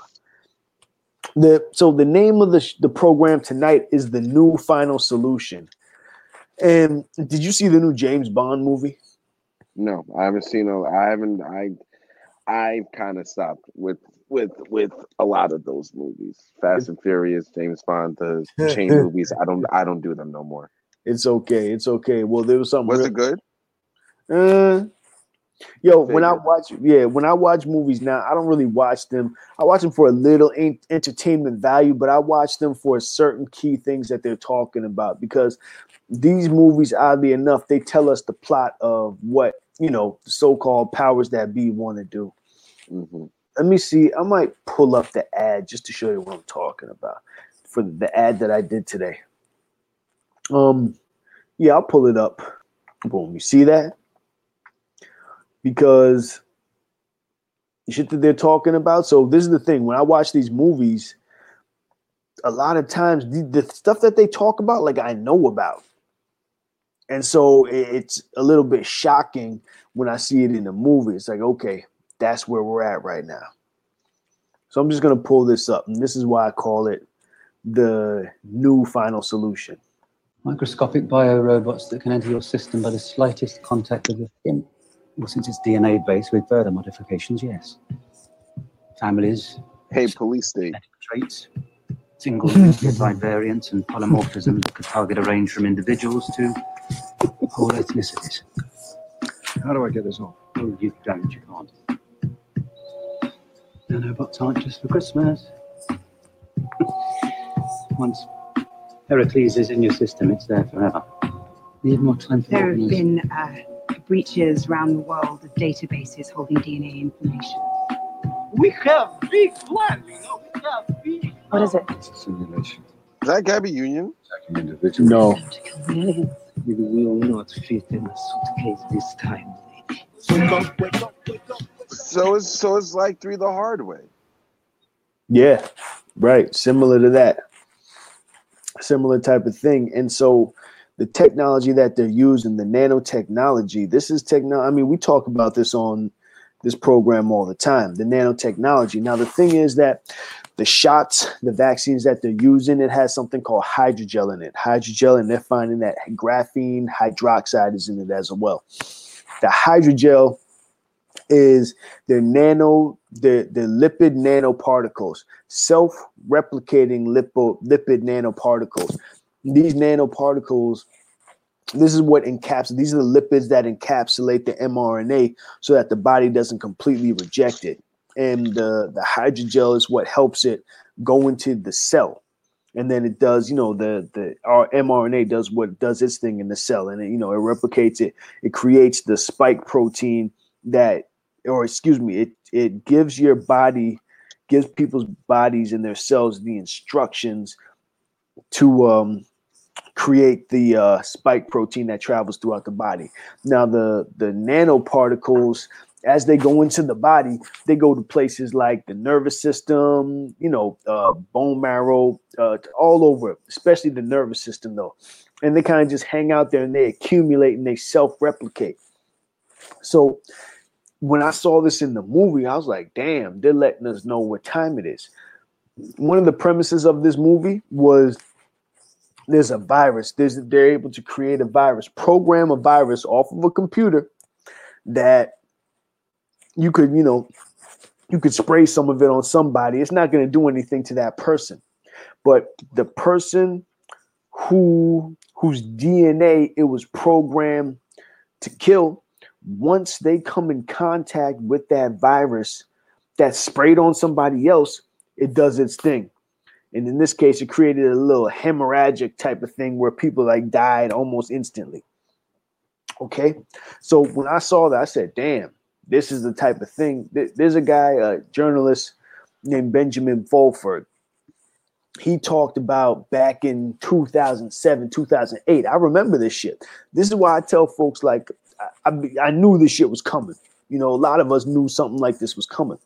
Back in 2007, 2008, Benjamin Fulford, he was the Eastern Asian bureau chief for Forbes magazine. He said that basically he was informed that SARS, the first one, was a bioweapon, and that a bioweapon would be used to eliminate a genetically specific bioweapon was going to be created to wipe out a certain portion of the Earth's population, and that it would start in Asia. He said this shit in 2007, 2008. And so what we have right now, in my humblest opinion, is what Fulford was talking about more than a decade ago. Okay. And when you see movies like this, these are just letting us know what time it is. And yes, this type of technology exists. For anybody who didn't know this existed before this movie came out, now you can be like, oh yeah, oh, it does exist. Like, yes, this shit exists. And these shots that they're giving people are performing in the same kind of way. Look, when people take PCR tests, these PCR tests also test for this gene. I can't remember. I think I might have it on my page somewhere. I'm going to pull it up right now and let you know, because there's a certain gene that's being studied in us as well. And it's something that people should just pay attention to. Oh yeah. An additional, this is the emergency use authorization for the PCR test, which is a whole other topic. But the panel is designed for specific detection of SARS-CoV-2. An additional primer probe set to detect the human RNase P gene in control samples and clinical specimens is also included in the panel. Because I got a PCR test, and I saw that, and I said, what the human RNase P gene? Let me just look that up. Human RNase P gene. What is that? So, yeah, I'm not going to be – this is something that I'm just going to have to look into and really absorb and then come back and explain exactly what it is. But all that to say, these PCR tests that people are taking is also studying to detect the human RNase P gene. And that's something that I don't know if folks are aware is going on with these tests. Like, why do they need to study if I have the human RNase P gene, and what are the implications of that? That goes back to the clip I just showed. There are certain things that certain markers, biomarkers that they might be looking for in people to create genetically specific pathogens or weapons. Now, this is some shit. And again, that's a theory right there. That's a theory. But we can distinguish between theories and conspiracies. We know that they are collecting people's DNA.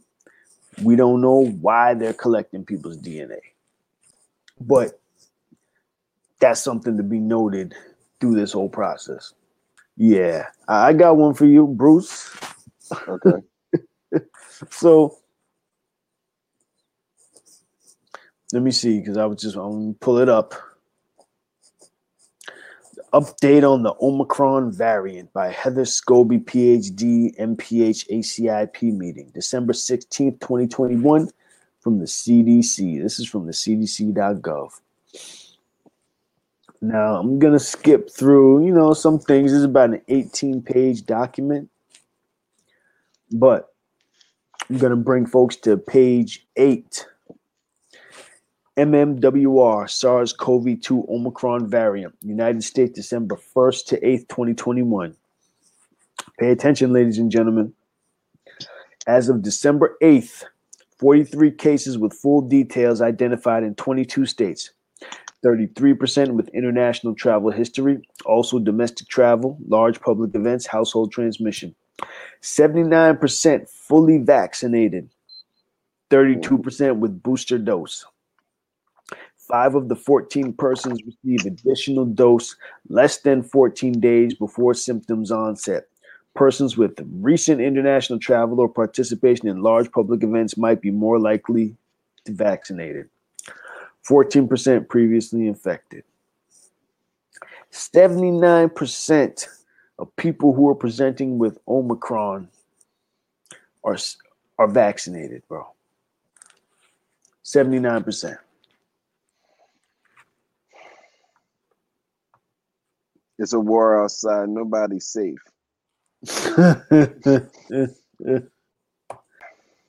What's going on out here? No one knows. That's what's going on. That is an intelligent answer. Go ahead.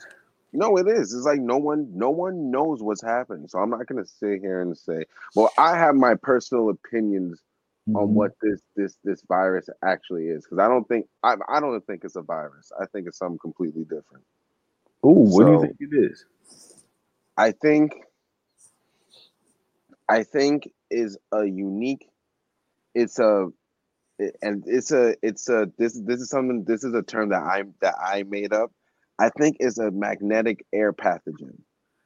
Wow, that's some yo. Go ahead, Bruce. Because it's like, all right, when it comes to viruses, and this is just like talking basic science. This isn't going, because I didn't go to school for science. I went to school for journalism, but this is just like knowing how science works. Viruses don't mutate into greater strains. The only things that do that are things like cancer and HIV. But you can't catch cancer. HIV you can catch, but it's not through the air. And HIV's development doesn't happen in the air. It happens within your body. The virus is developing strains through the air, which means it is grabbing onto other things. So I think those little spikes on Corona's thing, I think those are magnetic. Those are magnets. Now, what is pulling in? I don't know what it is, but I think that when you talk about like how viruses like if, for example, if you have the cold and pneumonia is damn near a cold, but if you have like two separate viruses in your body, you don't get the super virus. This is not acting like a virus. This is something that is able to grab onto other pieces of the air. So that's just, I don't know. It makes sense to me. So yo, B, that's some shit you just said right there. See, ladies and gentlemen, this is why this is the most dangerous 2 hours of radio. Okay, if you missed that, you're gonna have to listen to the replay. Magnetic. I wrote that down. I'm telling you, man, there's no bullshit. Like that's the type of thinking that we need right now, yo. Because you can, you know what I'm saying? Because you're visualizing something in your mind and you're making sense of this thing with the information that you have. Mm-hmm. And something like that, you know, like a scientist is going to listen to that and a fucking light is going to go off in their head. That's some scary shit that you just said right there. It is. Yeah. He said a magnetic air pathogen. So, I mean, I don't. I listen to so many doctors and scientists talking about this thing, and the people who I listen to aren't like the mainstream doctors. Like these are people who they don't, as far as I can see, they don't have any political objective but to just provide what the science is telling them. You know? And so, like a good scientist, they'll say something like, I don't know what this is. Or we don't know why it does this and that. But we know that this and that is true. There's a guy, Dr. Byron Bridle. I think he was scared into a hole because he came out. There was a FOIA thing that came out of Japan where they said, oh, the what'd they say? The bio accumulation or the bioavailability peaks in the ovaries. Basically, the spike protein, once the shot is administered, spike protein accumulates in places like the ovaries, the spleen, kidney, lungs, heart, liver, things like that, and the bone marrow. But it specifically accumulates in the ovaries. So Byron Bridle, he said, hey, guys, it accumulates in the ovaries. And he was fucking bastardized in the news. Oh, you're an anti-vaxxer. He's like, wait, but I'm a vaccinologist. They didn't give a fuck. They came for his neck, son.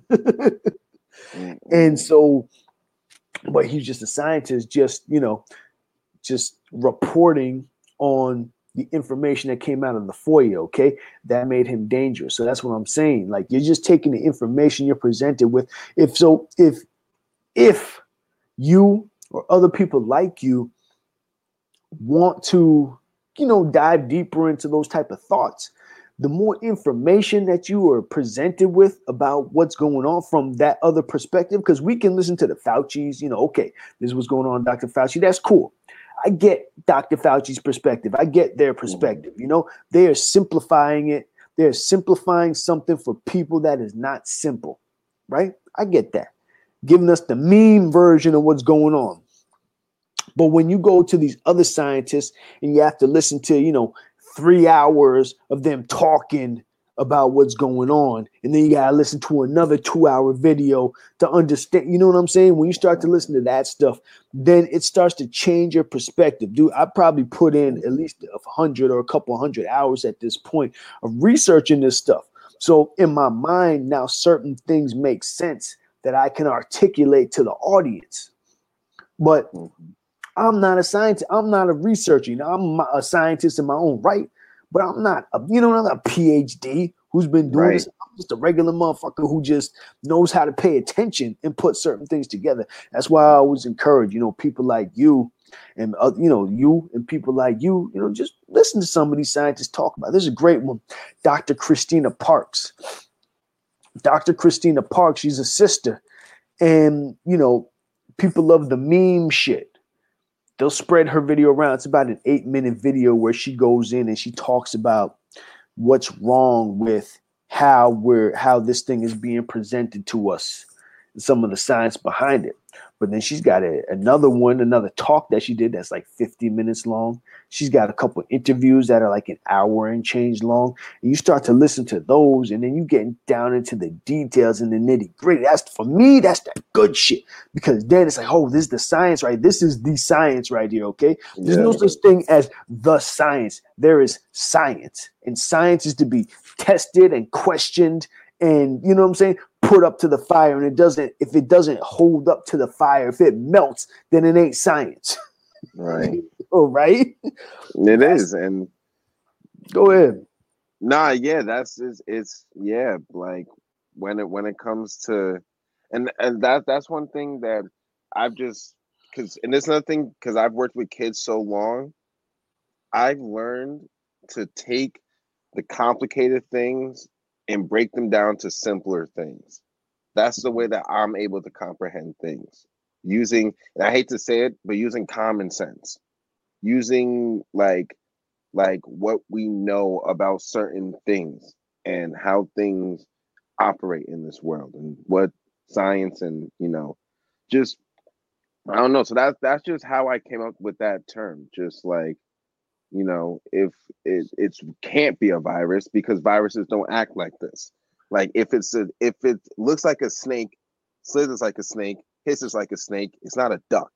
Right. Or if it doesn't look like a duck, if it doesn't quack, if it doesn't have flippers, don't call it a duck. That's what this more so is. So it's like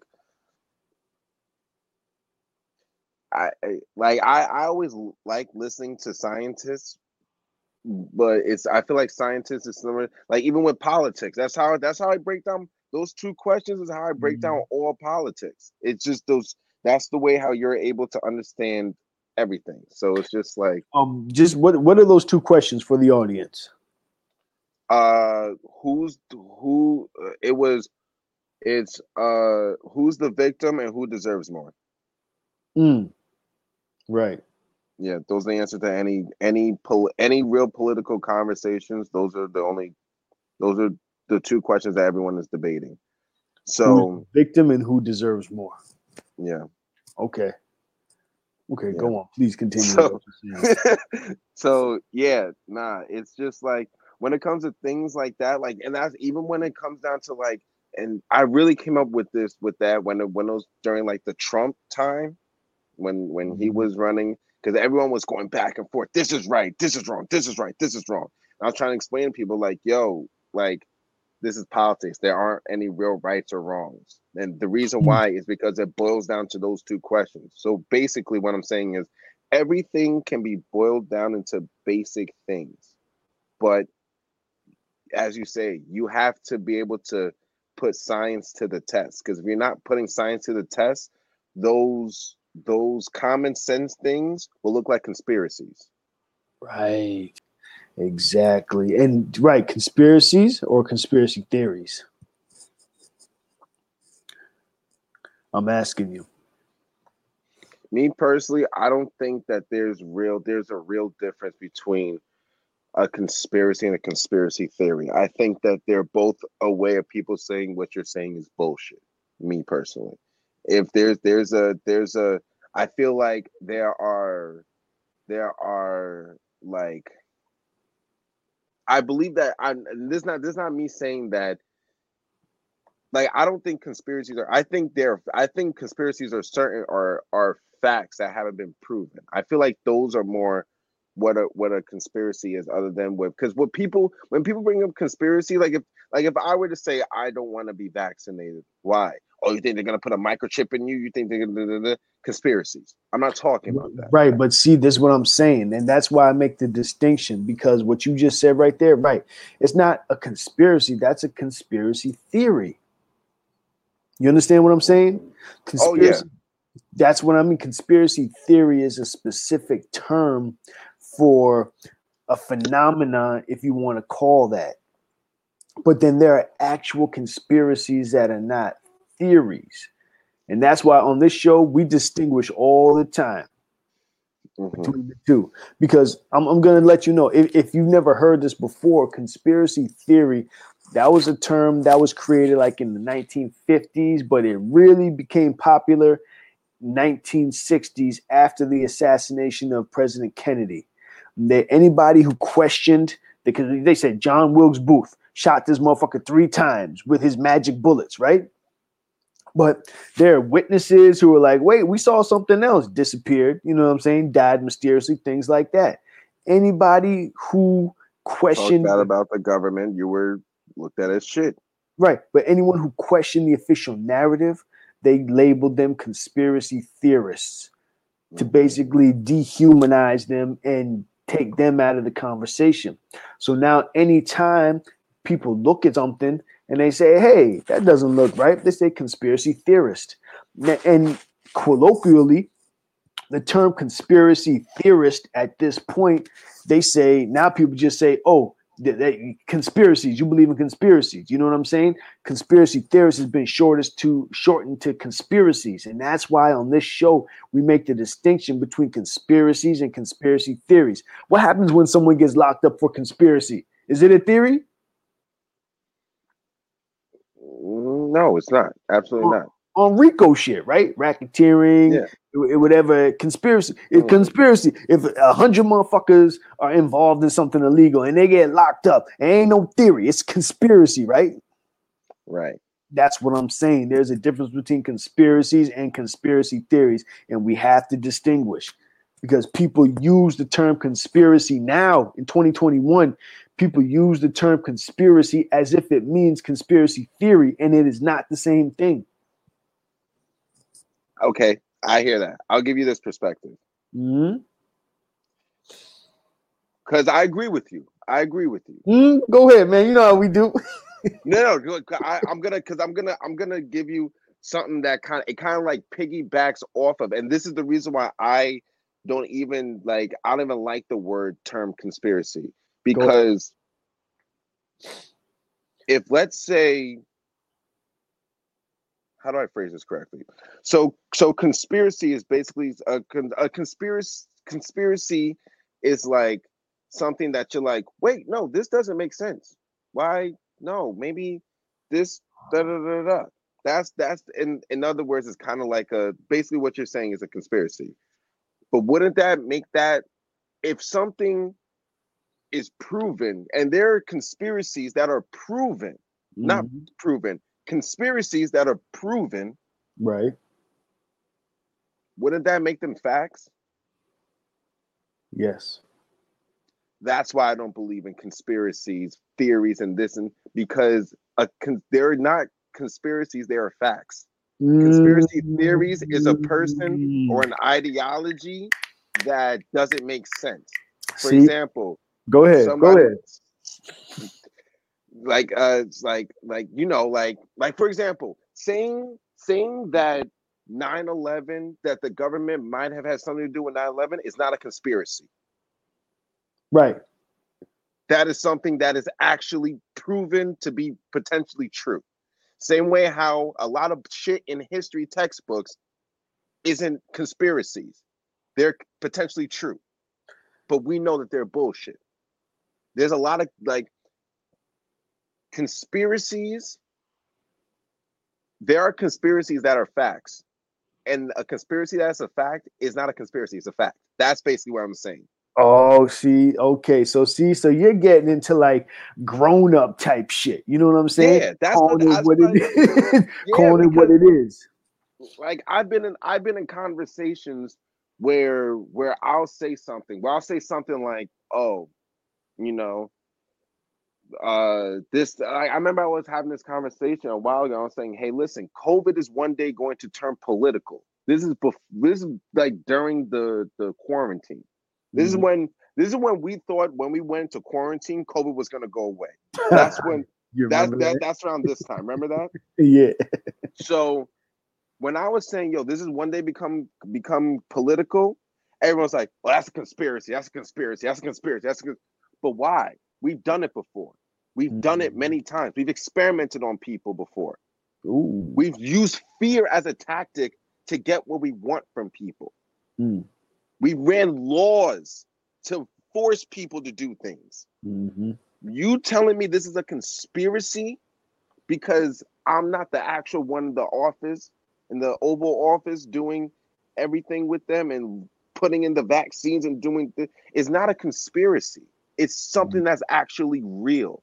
And that's why, like, and remember when we were talking back in the day, you said, oh, you asked me, well, I forgot how, I don't think you asked me, I forgot how this came up. But I basically said, this world is not ready for a revolution because people still live in that conspiracy mindset. The mindset of if something doesn't look right, it can't be that I'm looking at that I'm right. It means that I'm not looking at something right. That's what conspiracy means nowadays.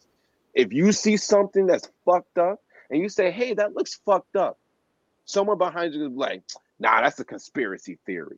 That's what it's coming down to. And the key to a revolution is looking at something and saying that's not right. If you're not able to do that, what are you fighting for? You might as well be fighting for like, come on.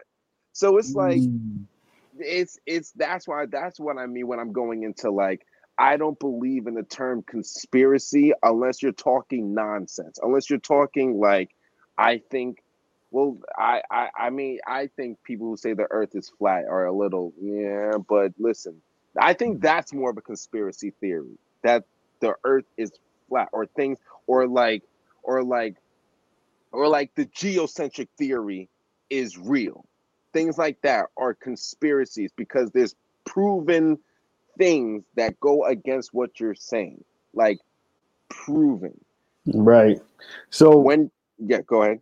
Right. So something like that now, and not to go all the way into the flat earth thing, there's certain things where they say, okay, the earth curves at a certain point, right? That's what science and measurements tells us. So what happens when the earth doesn't curve at that point? So let's say the earth, maybe it's a little bit bigger. Maybe it's a little bit bigger than we're being told. Maybe it's something else. But because of the gaps in the information, because there's certain things that do add up with it. And mind you, I'm not really a proponent of the flat earth theory. However, being a scientific mind, I got to look at what people are talking about. And there's a lot of stuff in that argument that cannot be refuted by science. So that's why I just sit back and say, okay, this shit may be just a little bit different than what I understand it to be. Because now you got to ask the questions. And that's not to go all the way into the flat earth shit. But there's something to the arguments, answer those questions without calling someone a conspiracy theorist. I'm not saying for you to do it. Right.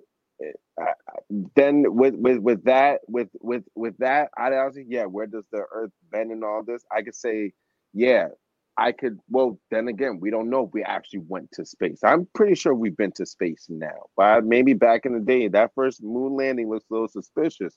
It looks real sus. And I remember you came in as a child. Started telling me about the moon landing. I'm like, yo, what are you talking about, me?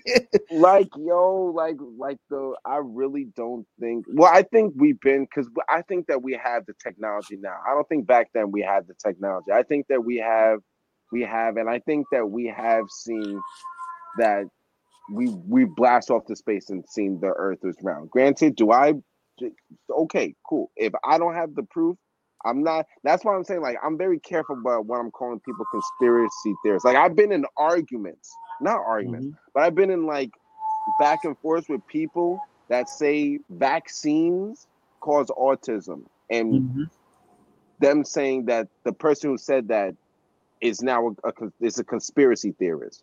But why? Why? Right. Why? Like, why is it? Why can't it be something that, oh, well, maybe I just gotta look. Maybe we just could look further into. We don't. And once again, you don't have to agree with what I say. If I say that I believe that the United States had something to do with 9/11, you don't have to go, oh, okay, I 100% agree with. No, you can sit there and say, well, okay, that's your opinion, or that's what you feel, and I feel like this. Okay, cool. But that doesn't make us Right. conspiracy theorists. That doesn't make that like. That's what I'm saying. Like, the idea of what a conspiracy is what you're saying is bullshit. That's what I hear when I hear conspiracy theory. Right, because it's a way to dismiss people and dismiss what they're actually talking about without addressing what they're saying. And without that's saying that looks wrong. Yeah, and I don't respect that shit because it's stifling conversation and discussion about real things that are going on. And that's my thing, you know, and that's why like I'll entertain a lot of stuff just so that I can learn something, you know, because okay, like this thing that you said, hold on, the magnetic air pathogen. Without a conversation like this, I would have never heard something like that. And that shit blew my mind. And you know, it's hard to blow my mind. You know me, man. You know me. Yeah, man. I actually meant to have this conversation with you and tell you that. Be like, am I tripping? Like, am I like, sometimes I gotta have that conversation with you. Be like, am I tripping? Am I, does this make sense? Like, right. You got to ask those questions. And, you know, so it's like without a conversation like this, how would something like that even come up, you know? And so that's why I'm willing to entertain. And, you know a lot about me, you know what I'm saying? You know a lot about the way I think and all that stuff, but there's a lot of stuff that you don't know even to this point, you know? And I think that's why a show like this is so great, because I kind of get to let those things off my mind, things that I've forgotten over the years, or things that I don't normally think about, but add to the fuller picture, but things that'll make you understand a little bit more why I am the way that I am, why I think the way that I think, or why I'll even let certain things into my mind, just because like the shit that I've seen, the shit that I've experienced, there's a lot of unanswered questions, and there's nothing wrong with, for me, there's nothing with unanswered questions. I will take an I don't know over someone giving me some kind of bullshit answer. You know what I'm saying? I would much more respect someone saying I don't know than trying to make up. You know what I mean? Yo, and that's another thing that like people don't really grasp today either. They don't grasp the idea of like, because people want to have the answers to everything. People want to feel like they have all the answers, but the thing about it is like, and this is even going into like things about religion. A lot of people follow it because they need the answers to questions that don't have answers. So the only way to turn to is that. But a lot of the unanswered questions, one will never get the answers to them. And that's the thing that keeps people striving for knowledge, like, because they like, we always understand like there's always more to learn in this world. Like there's never a point where you sit there, you're like, I got it. Right. So right, when it comes to just like people's knowledge of the world, they those unknowns really drive them to do and act the way that they act. Because the idea of uncertainty for our generation is death. What do you mean by that?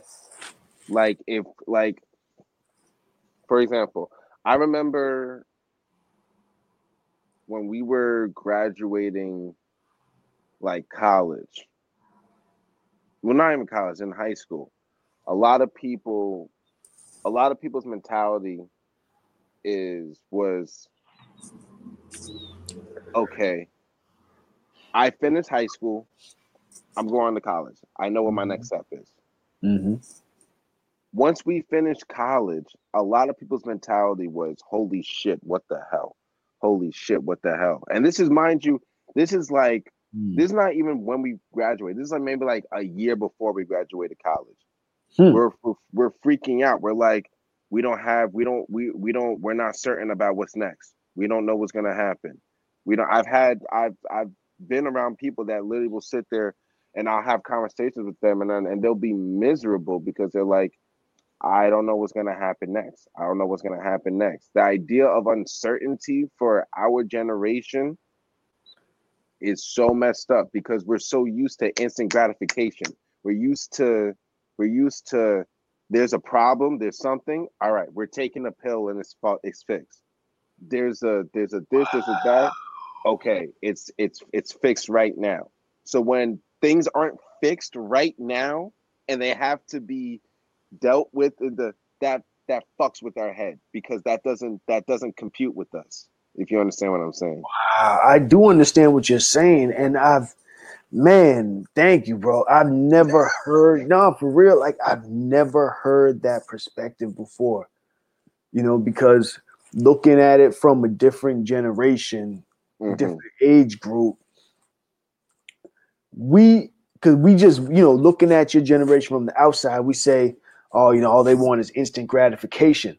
But we don't always talk about the implications of that instant gratification, which is there's a lot attached to it.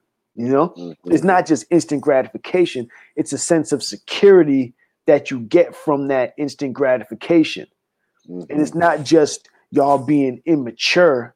It's for whatever reason, the way you are wired is that gratification is somehow entwined with your sense of security and your sense of moving forward. Is that right?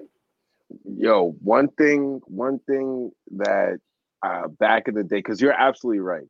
One thing about even like relationships, like men and women together, a lot of women, I'm not talking about black women, I'm talking about women in general, my age. They like the idea of saying I love you is very important in a relationship, even if you don't feel true love. Like I've talked to certain women, friends, and ones that I've been involved with, and the words have popped up to me, and even with I'm thinking about another friend specifically that has this problem because of things that's happened in her past. She has the need for that I love you. You need to tell me I love you. Tell me I love you. Tell me I love you. Even some they really enforce that. Why? Because the I love you is that instant gratification. It's that knowledge of certainty. Okay, I am certain that this person is not going to do X, Y, and Z. But that shit is toxic. That's what I'm saying. Like that's extremely toxic because what happens now when how soon is that expected in the relationship? Is that like in the first week, in the first month? No, well, it depends. It's not every woman's on a specific date, but I mean, once you start officially dating the person, like, I mean, if you two are talking, it won't be, it hopefully won't be said, but sometimes it has been said. So it's like, it's wild. And then when you take it a step further of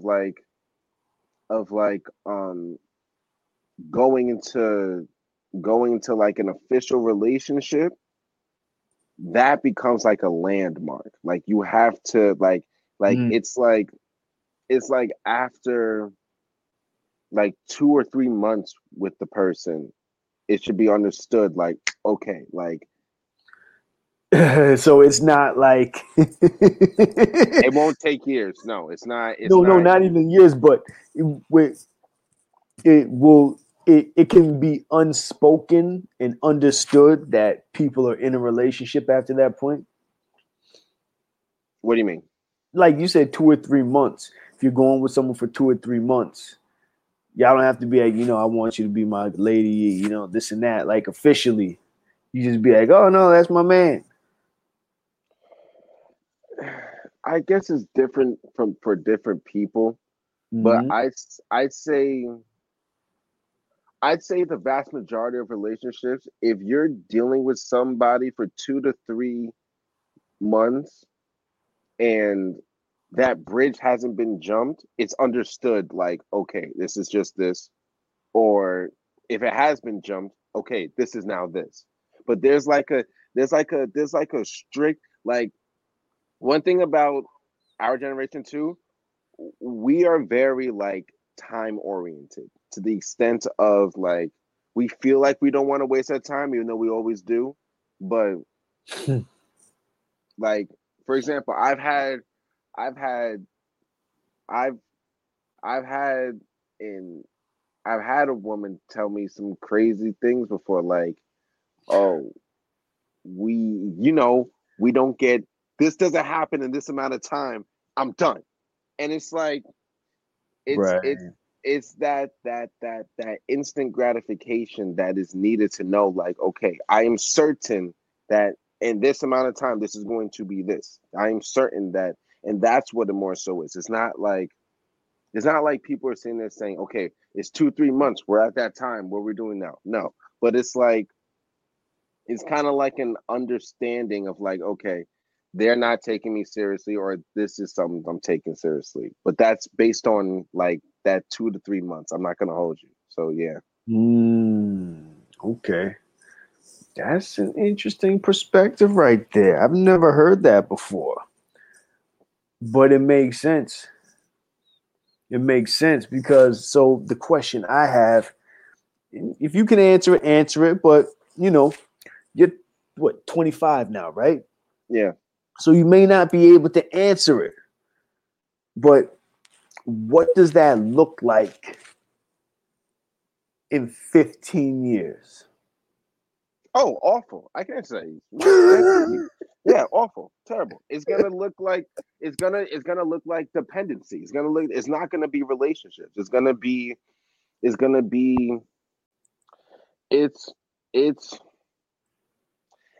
lead to a mentality of people that are going to be, I guess, more,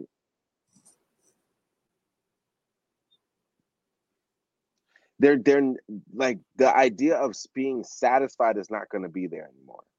The idea of being like, of saying, okay, I'm good at this, and the idea of compromise is not going to be there either. No one's going to want to compromise, and that's what's going to kill relationships. Yeah, because that's what you see now when it comes to these. When I love you, tell me you love me, tell me you love me. For you to fight and argue over that already shows that you don't have. It already shows that you don't have what's it called? You're not willing to compromise. If you're willing to argue about something like that, if you're not willing to let something like that happen organically, there's no compromise. So there's not gonna be. Go ahead. Go ahead. I'll say it in a minute. Basically, there's not gonna be compromise. It's gonna lead to toxic relationships, and it's gonna lead to dependency. So the reason I said that you might not be able to answer it, you answered it right from your perspective. Now, I'm looking back at almost 40 years old and kind of looking at the pieces that you gave me and factoring in some of what I understand as an almost 40-year-old man right now. There's certain things that you may not be thinking about because you haven't been at that stage in your life yet, right? So one thing is, and we've talked about this, the whole children thing, right? Where especially women get to a certain age and then, all of a sudden, biological clock. Right, the biological clock. It may be playing the field for a little while, right? And a lot of that goes to the instructions that they're being given as young women. Oh, play the field, you know what I'm saying? Focus on your career and all this stuff. All that stuff is great and fine. What happened to telling young people, especially before, when they're still, high school years, hey, look, at a certain point, you should also focus on a relationship. Focus on building a connection with maybe that one person that you want to spend your life with, right? That's a different conversation. Now, people may be like, that's outdated, that's antiquated, this and that. But you have all these people my age who are single, who are like, oh, I wish I had a husband. I wish I had a wife. And out there, all they know is play the field mentality. They haven't been preparing themselves to be a wife or a husband, let alone find a husband or a wife. And now they're in a position where they're 40, 45 years old, and now they want to find a wife. But all they know is going to the club or going to the bar, having one night stands, and not cultivating a real relationship with somebody.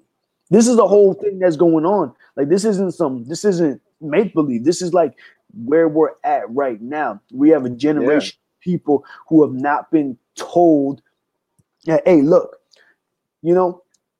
focus on making yourself better. If you want one day to have a relationship and to be in a relationship, whether it's marriage or just a committed relationship to one person, maybe have children with one person, focus on that too. You can focus on your career and all that. But I was just watching a program on MSNBC. There was a sister. She's like, I'm 35 years old, successful lawyer, all this other stuff. But then I just bought this home and I'm alone. I got no one to share it with. And I want to have children, but I better freeze my eggs. You know what I'm saying? Like, it's about fertility. Interesting thing. Mm-hmm. But nobody told this sister, and it was black women, all black women.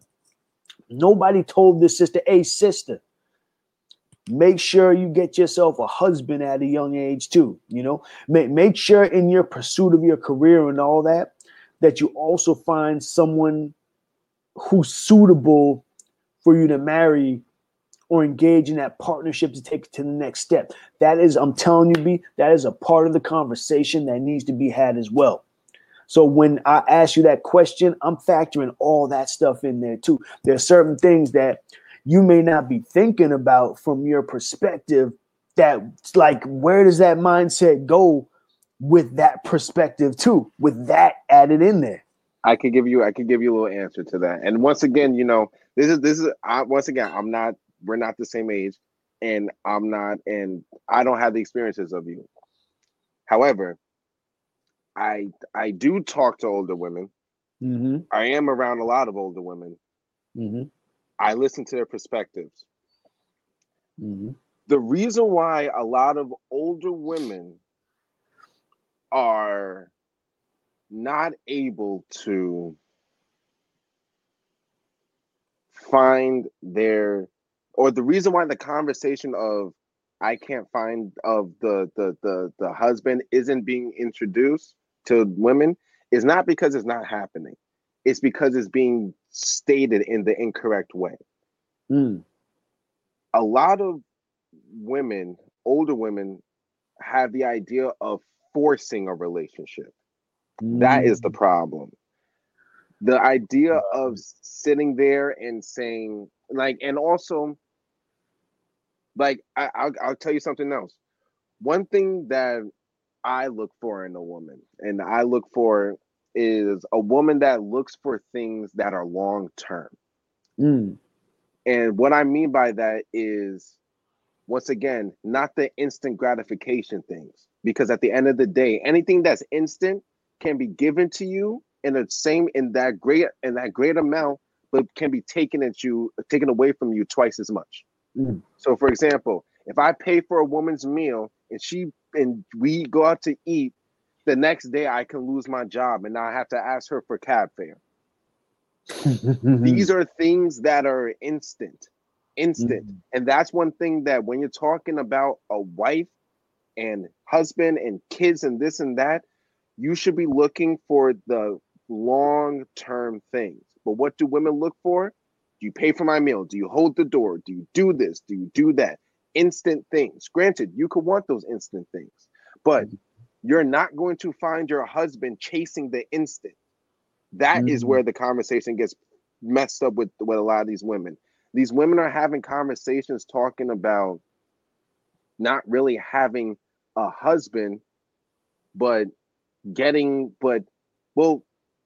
in their head is that's finding a husband. those little things. Right. It's not the actual. Okay, and this goes back. Remember, I think it was last show or the show before. We were listening to the sister, Shahrazad Ali, and she wrote that book, "The Black Man's Guide to Understanding the Black Woman."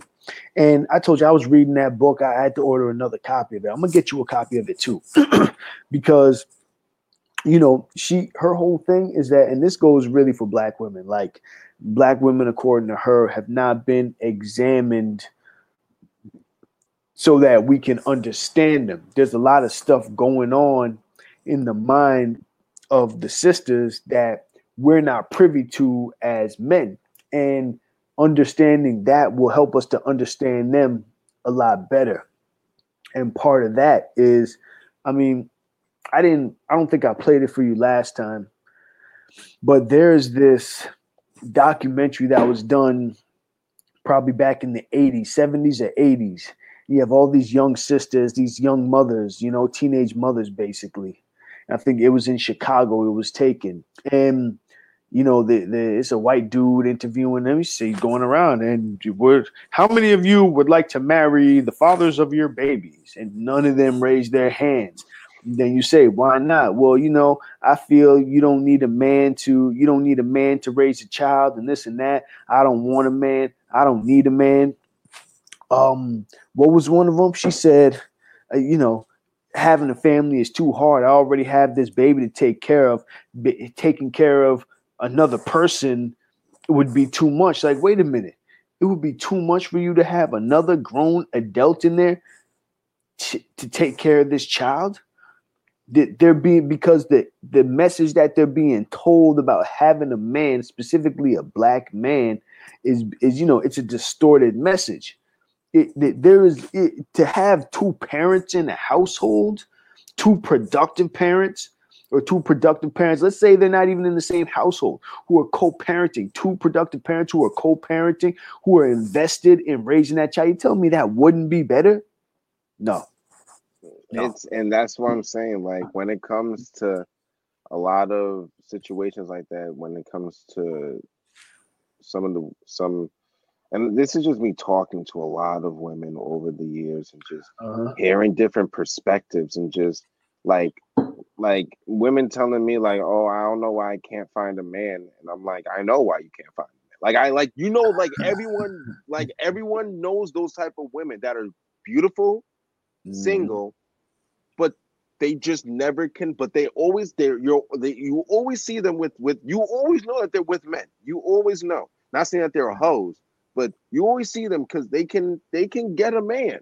But somehow, some way, for some reason, you ever watch Girlfriends? Yes.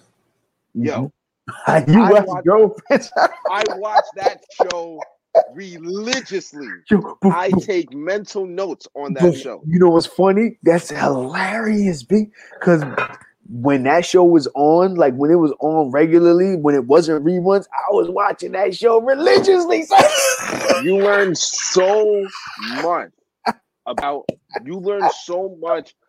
and you know what's crazy? Each one of those women represents a different Black woman type, Yes. And that's why it's so deep. And the type of women that are gorgeous, can't find, are the women like Joan, the one who's Diana Ross's daughter. Dun, dun, dun. Yes. She said, son. The conspiracy theorists would love you for that one. Against our man, Jabari. Go ahead. Yes. Oh, Joan, my God. talk about Joan. Yes. What about Joan? Nah, one of her biggest problems is that she's not able to be satisfied.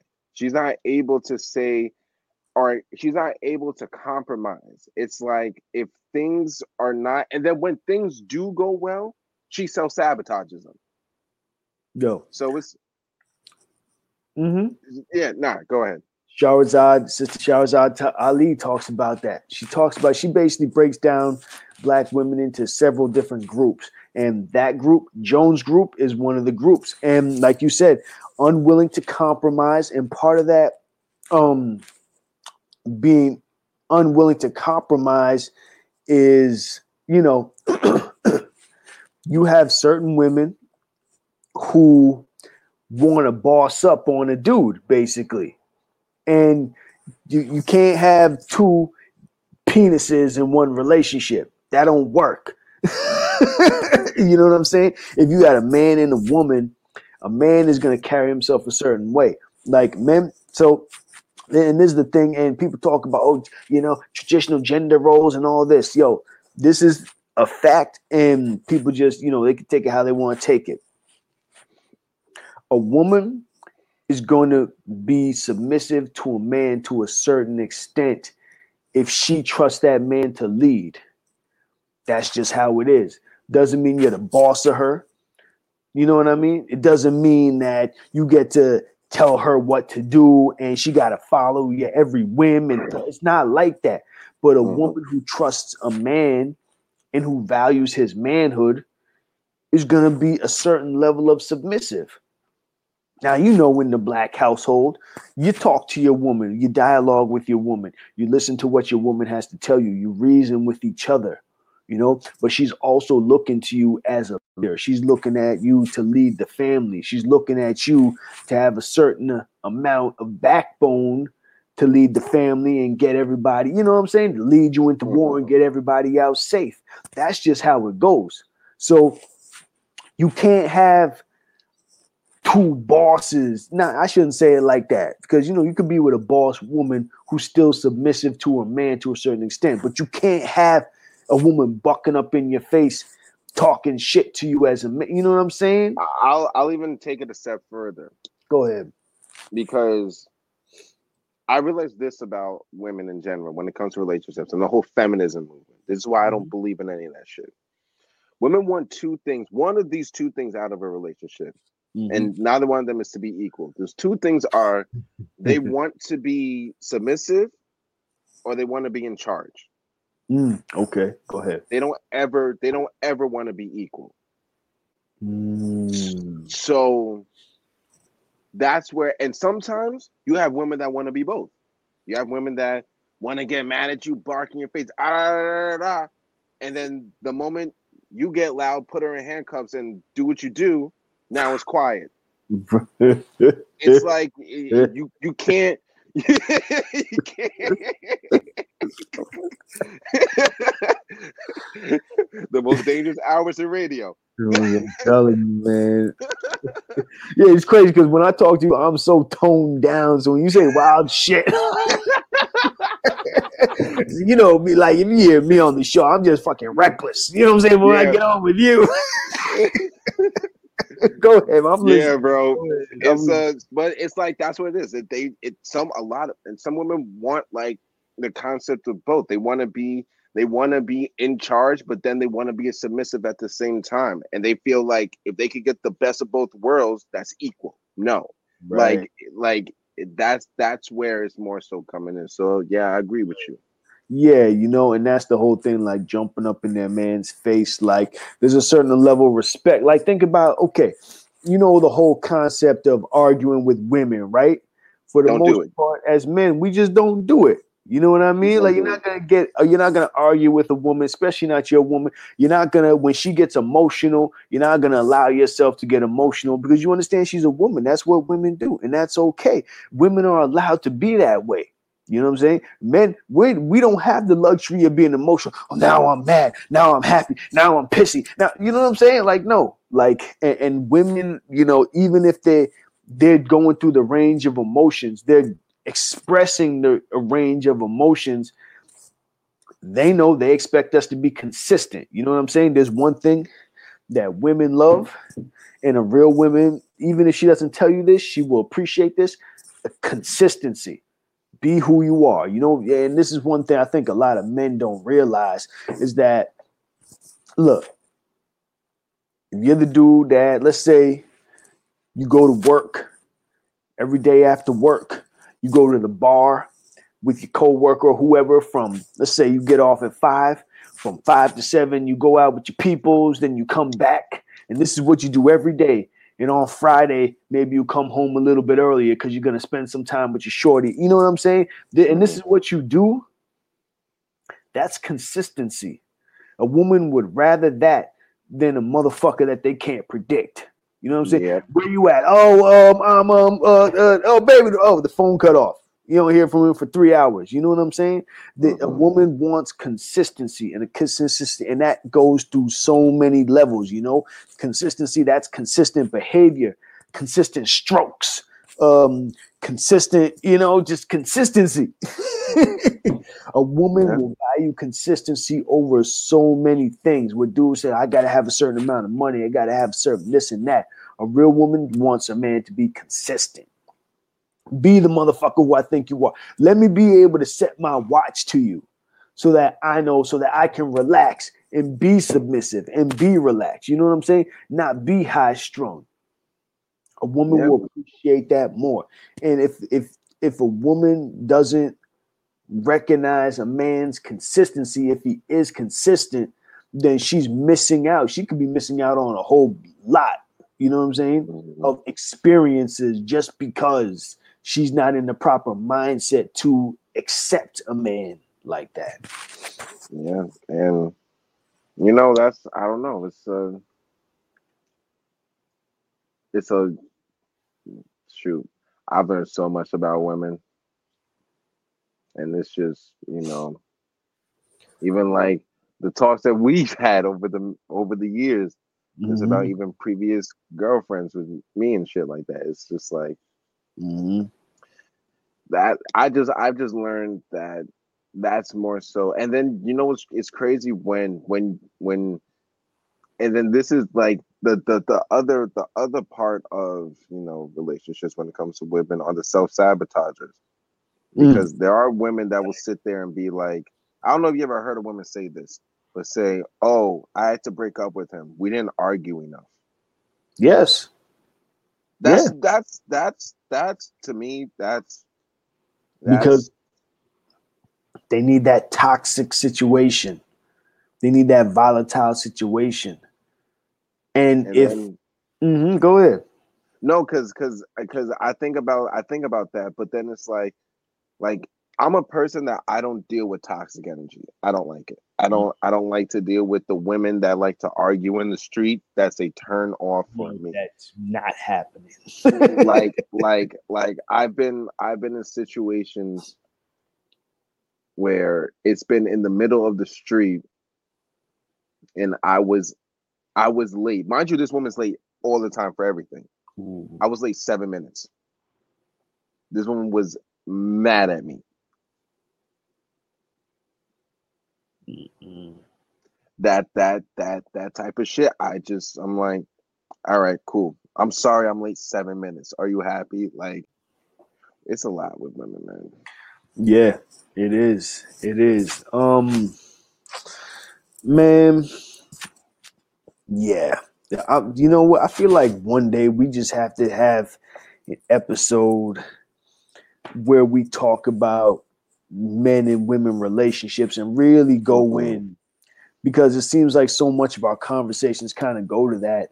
And, you know, maybe even get some sisters in here too, because that's what I was thinking. We got to get a sister that's more your age group and then a sister that's closer to my age or maybe even older to really get that perspective, because there's nothing like sitting back and listening to elders, you know, people who are older talk about things, you know, because they're always going to bring a perspective that's just a little bit different, a little bit enhanced. And that's something that I always appreciate. And, you know, just like you said, like I have a lot of big sisters who have guided me through this, through my, you know, told me how to navigate. And they've told me, but they've also shown me how to navigate this. You know, I see how they are with their men, or I see how they are. They tell me certain things. Like one of my big sisters, you know, she always told me, she said, "Hey, make sure you walk on the outside. You know, when you're walking with them, make sure you always walk on the outside." She said, because back in the day, because she ain't for sale. You know what I'm saying? She ain't for sale. Right. You see that look on your face? Because there was a certain point, especially you walking down, like, let's say 42nd Street, back when 42nd Street was 42nd. If shorty's walking on the outside, that's how people know that she's for sale. She's a prostitute. Oh, right. Exactly. My mom is a liar. Wow. No, it's for a lot of reasons. It's, you know, stuff that goes back to Europe too. What did mom tell you? She said because if there's a car coming by, you're quicker to get hit than her. Yes, that too. Safety issues. Yes, all that stuff. She's not a liar. She just did, you know, maybe she didn't know, or maybe she didn't tell you that part. This is a chance she didn't know. But there are people who know that, okay, if Shorty's walking on the outside, she's for sale. She's walking with her pimp. Y'all make eye contact. You know what I'm saying? You let them know, yeah. That's why when your Shorty's walking on the inside, everybody knows she ain't for sale. You know what's so crazy? Because I just do that with every woman that I walk with, even if it's my friend. Yeah, of course, right. Of course, if you're walking with a woman as a man, you gonna walk on the outside because that's just how you naturally are. For whatever reason, whether it's for protection or whatever, you know to walk on the outside. Okay? There's people who don't know that. There's people who don't play by that rule. But so if I have a daughter or if I have a young woman in my life, you know, that's someone who's just, you know, one of my young people, I'm going to let them know, listen, don't fuck with any dude who don't walk on the outside. If this dude doesn't walk on the outside, don't mess with him. That's because that means he wasn't raised right. It's fucked up. But you got it. Hey, listen, you got to set a standard for the young people in your life, for the young men and young women in your life. Set a standard and just hope that they become, you know, a certain type of person that carries themselves a certain way. They don't have to be perfect, but so that they have an understanding of kind of their place. You know what I mean? Like you as a young man walking through this world, you know that you're a protector, you know, you're a voice of reason. And that's okay to be that. That's what you do. You know, a young lady, she's supposed to be a voice of reason, especially if she's dealing with the man. Hey, baby, look out. She's got to be the extra set of eyes for her man. A woman is going to pick up things that a man's not going to pick up on. A woman's, this is what I just learned, like a woman's intuition. Yeah, her intuition and her sense of danger. A woman is going to pick up on impending danger faster than a man is going to pick up on it. Because women are, I believe it's because women are more vulnerable in this world. So they have to read the signs, you know, they have to hear the things and whatever is coming through their senses and intuition, they're going to pick up on it a little faster. So that's why when you have a woman, even if she's just your friend, have someone that's on point. You know, or if you have a young woman, make sure that you're teaching her to be on point in a certain way so that she knows how to carry herself around the man. Keep certain men around her so that she's always protected, you know, so that they can protect each other. These are the type of things, like just like this older sister told me and put me up on game. That's how I know to put my younger folks up on game. You know, just like people took me under their wing, I know to take certain people under my wing. And that's how we build community. It's the social relationships and social responsibilities. We can go on talking about this all night, man. It's about time. You know, we definitely got to have, you know, a more in-depth conversation about this stuff, about relationships and all this, because you know, we can learn a lot from each other.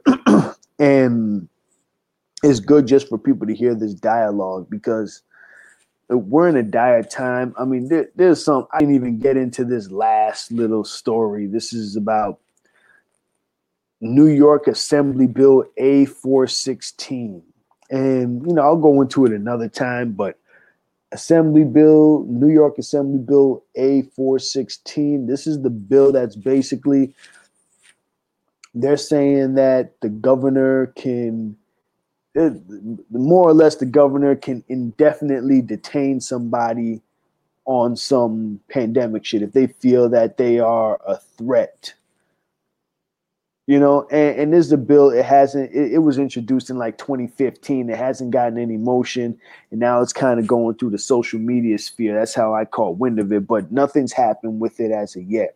But, you know, it's one of those things that is kind of sitting there, and people need to pay attention to it, because even if this doesn't go through, there are already laws on the books where they don't need to pass this one, because there are laws on the books that people can be indefinitely detained. And I think when something like this goes through the social media sphere, it's also to take the temperature. To be brief, there's something called Project Minerva, and Project Minerva is to measure the critical mass of social contagion, you know? And so I feel that sometimes things are leaked out or put out, and they say, okay, let's see how fast this spreads across social media. How fast is this going to become viral? Because, again, people go to meme university. They see that. They see the meme, and they pass that along, and they don't dig any deeper than the actual meme. But when you dig a little deeper, that's when you find out, oh, this doesn't, you know, this thing was introduced in 2015, and it hasn't really gone anywhere. And it might not go anywhere, but it's being discussed a little bit right now. So someone might have just put this out just to see how far it spreads, when there's plenty of stuff to be worried about. But this is also something just for people to realize, okay, this is a conversation that's coming into debate right now, public debate, where the way I received the meme was that unvaccinated people can be detained indefinitely, according to this. And it does say that, you know, unvaccinated people can be indefinitely detained, and and they can even be forced vaccinated in that indefinite detainment. Yeah. So this is facts, you know, and they could try it. They could try it, and they would try it in a state like New York, because it is a beta test state where they do things like that. So it's just for people to pay attention, advocate for their rights. We're so far gone down. Like, this is how Nazi shit starts, and people don't realize because they don't know history. This is how the Nazi shit starts. What we are experiencing right now, this is how it starts.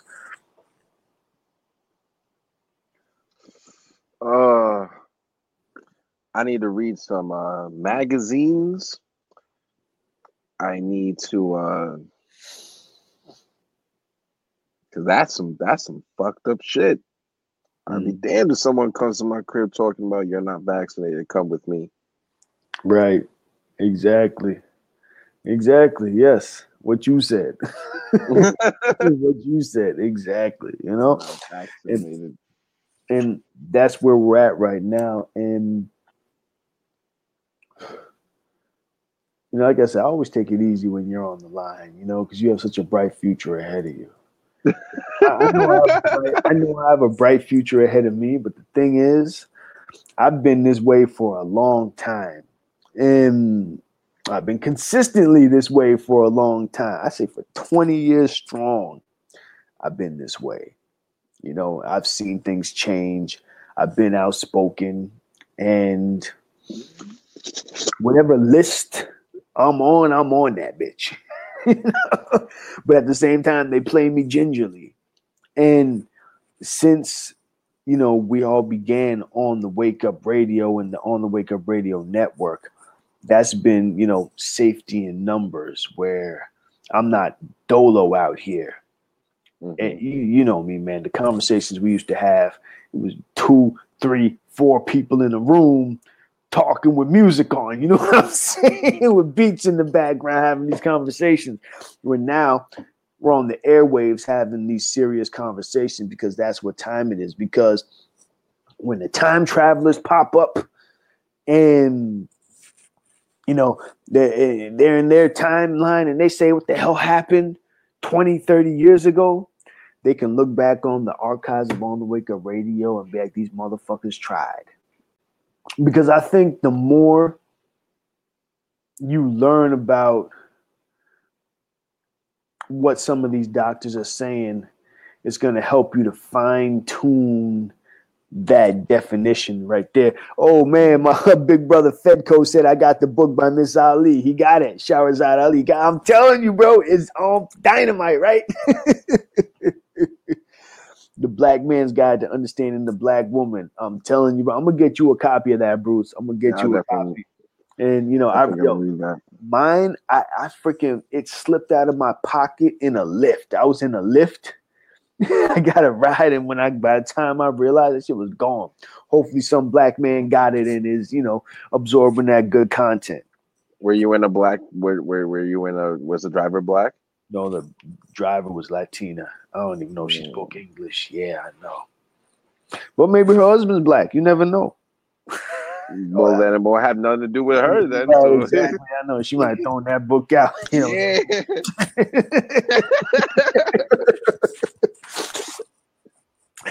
Oh man, right. You know, but it's all good. Well, you know, she might have been. No, she wasn't black. I don't think she was black at all. She wasn't. Nah, if you thought she was Latina, right.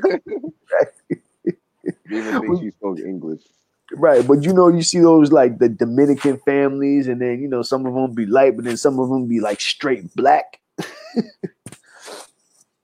She might have come from one of those families. But I digress. The fact that you said might, but before just a while you said she was Latina shows everything. Right. She wasn't that type of Latina. Yeah, bro. But yeah. Yeah, I'm about to wrap it up, man. Yo, Bruce, thank you for coming through. As always, good conversation. The Cutlass. Bruce on the boards. Yes, sir. Man. So, ladies and gentlemen, you know what it is. Thank you for tuning in, listening to On the Wake Up Radio. My brother John, the Masonic Marine, he wasn't able to come tonight, but big up to him. You know, we'll see him next time. Folks, check us out at otwtube.com. otwtube.com. That's our social media platform. We do everything we do is a labor of love, folks. We do this for you. On the wakeupradio.com. Eventually we're going to bring back the Research Institute. We tried to tell you the Research Institute, Bruce, we used to have free download PDFs of the shit that we talk about, like PDFs official, whether it was from WikiLeaks or it was declassified documents or books or all kind of stuff. We had that shit on there online. Then our website was compromised, and we haven't had that section. We went through some fuckery for a while. Oh man, not surprising.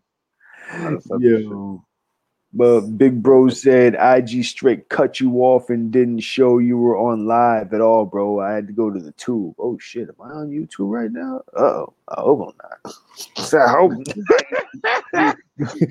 We got 2 strikes on YouTube. Oh man. No, we got 2 strikes on YouTube right now. That's crazy. Yeah, it is crazy. It is crazy. But all that to say, yo, thank you for coming through, Bruce. Thank you for tuning in, everybody. Thank you for having me. Yep. Thank you to the whole On the Wake Up Radio army for tuning in. Thank you, the whole On the Wake Up Radio family. Big shout out to super producer Cindy Ashby for bringing this all together. Tune in again next week for the most dangerous 2 hours in radio on the Wake Up. Flawed individual. Thanks for keeping the lights on, Deang. Cindy Ashby Production. On the Wake Up. You, the people, have the power to create happiness. Let us use that power. Let us all unite. Let us fight for a new world. You, the people, have the power to make this life free and beautiful, to make this life a wonderful adventure. By the promise of these things, brutes have risen to power, but they lie. They do not fulfill that promise. They never will. Dictators free themselves, but they enslave the people. Now let us fight to fulfill that promise. Let us all unite. OTWTube.com, uncensored free speech platform.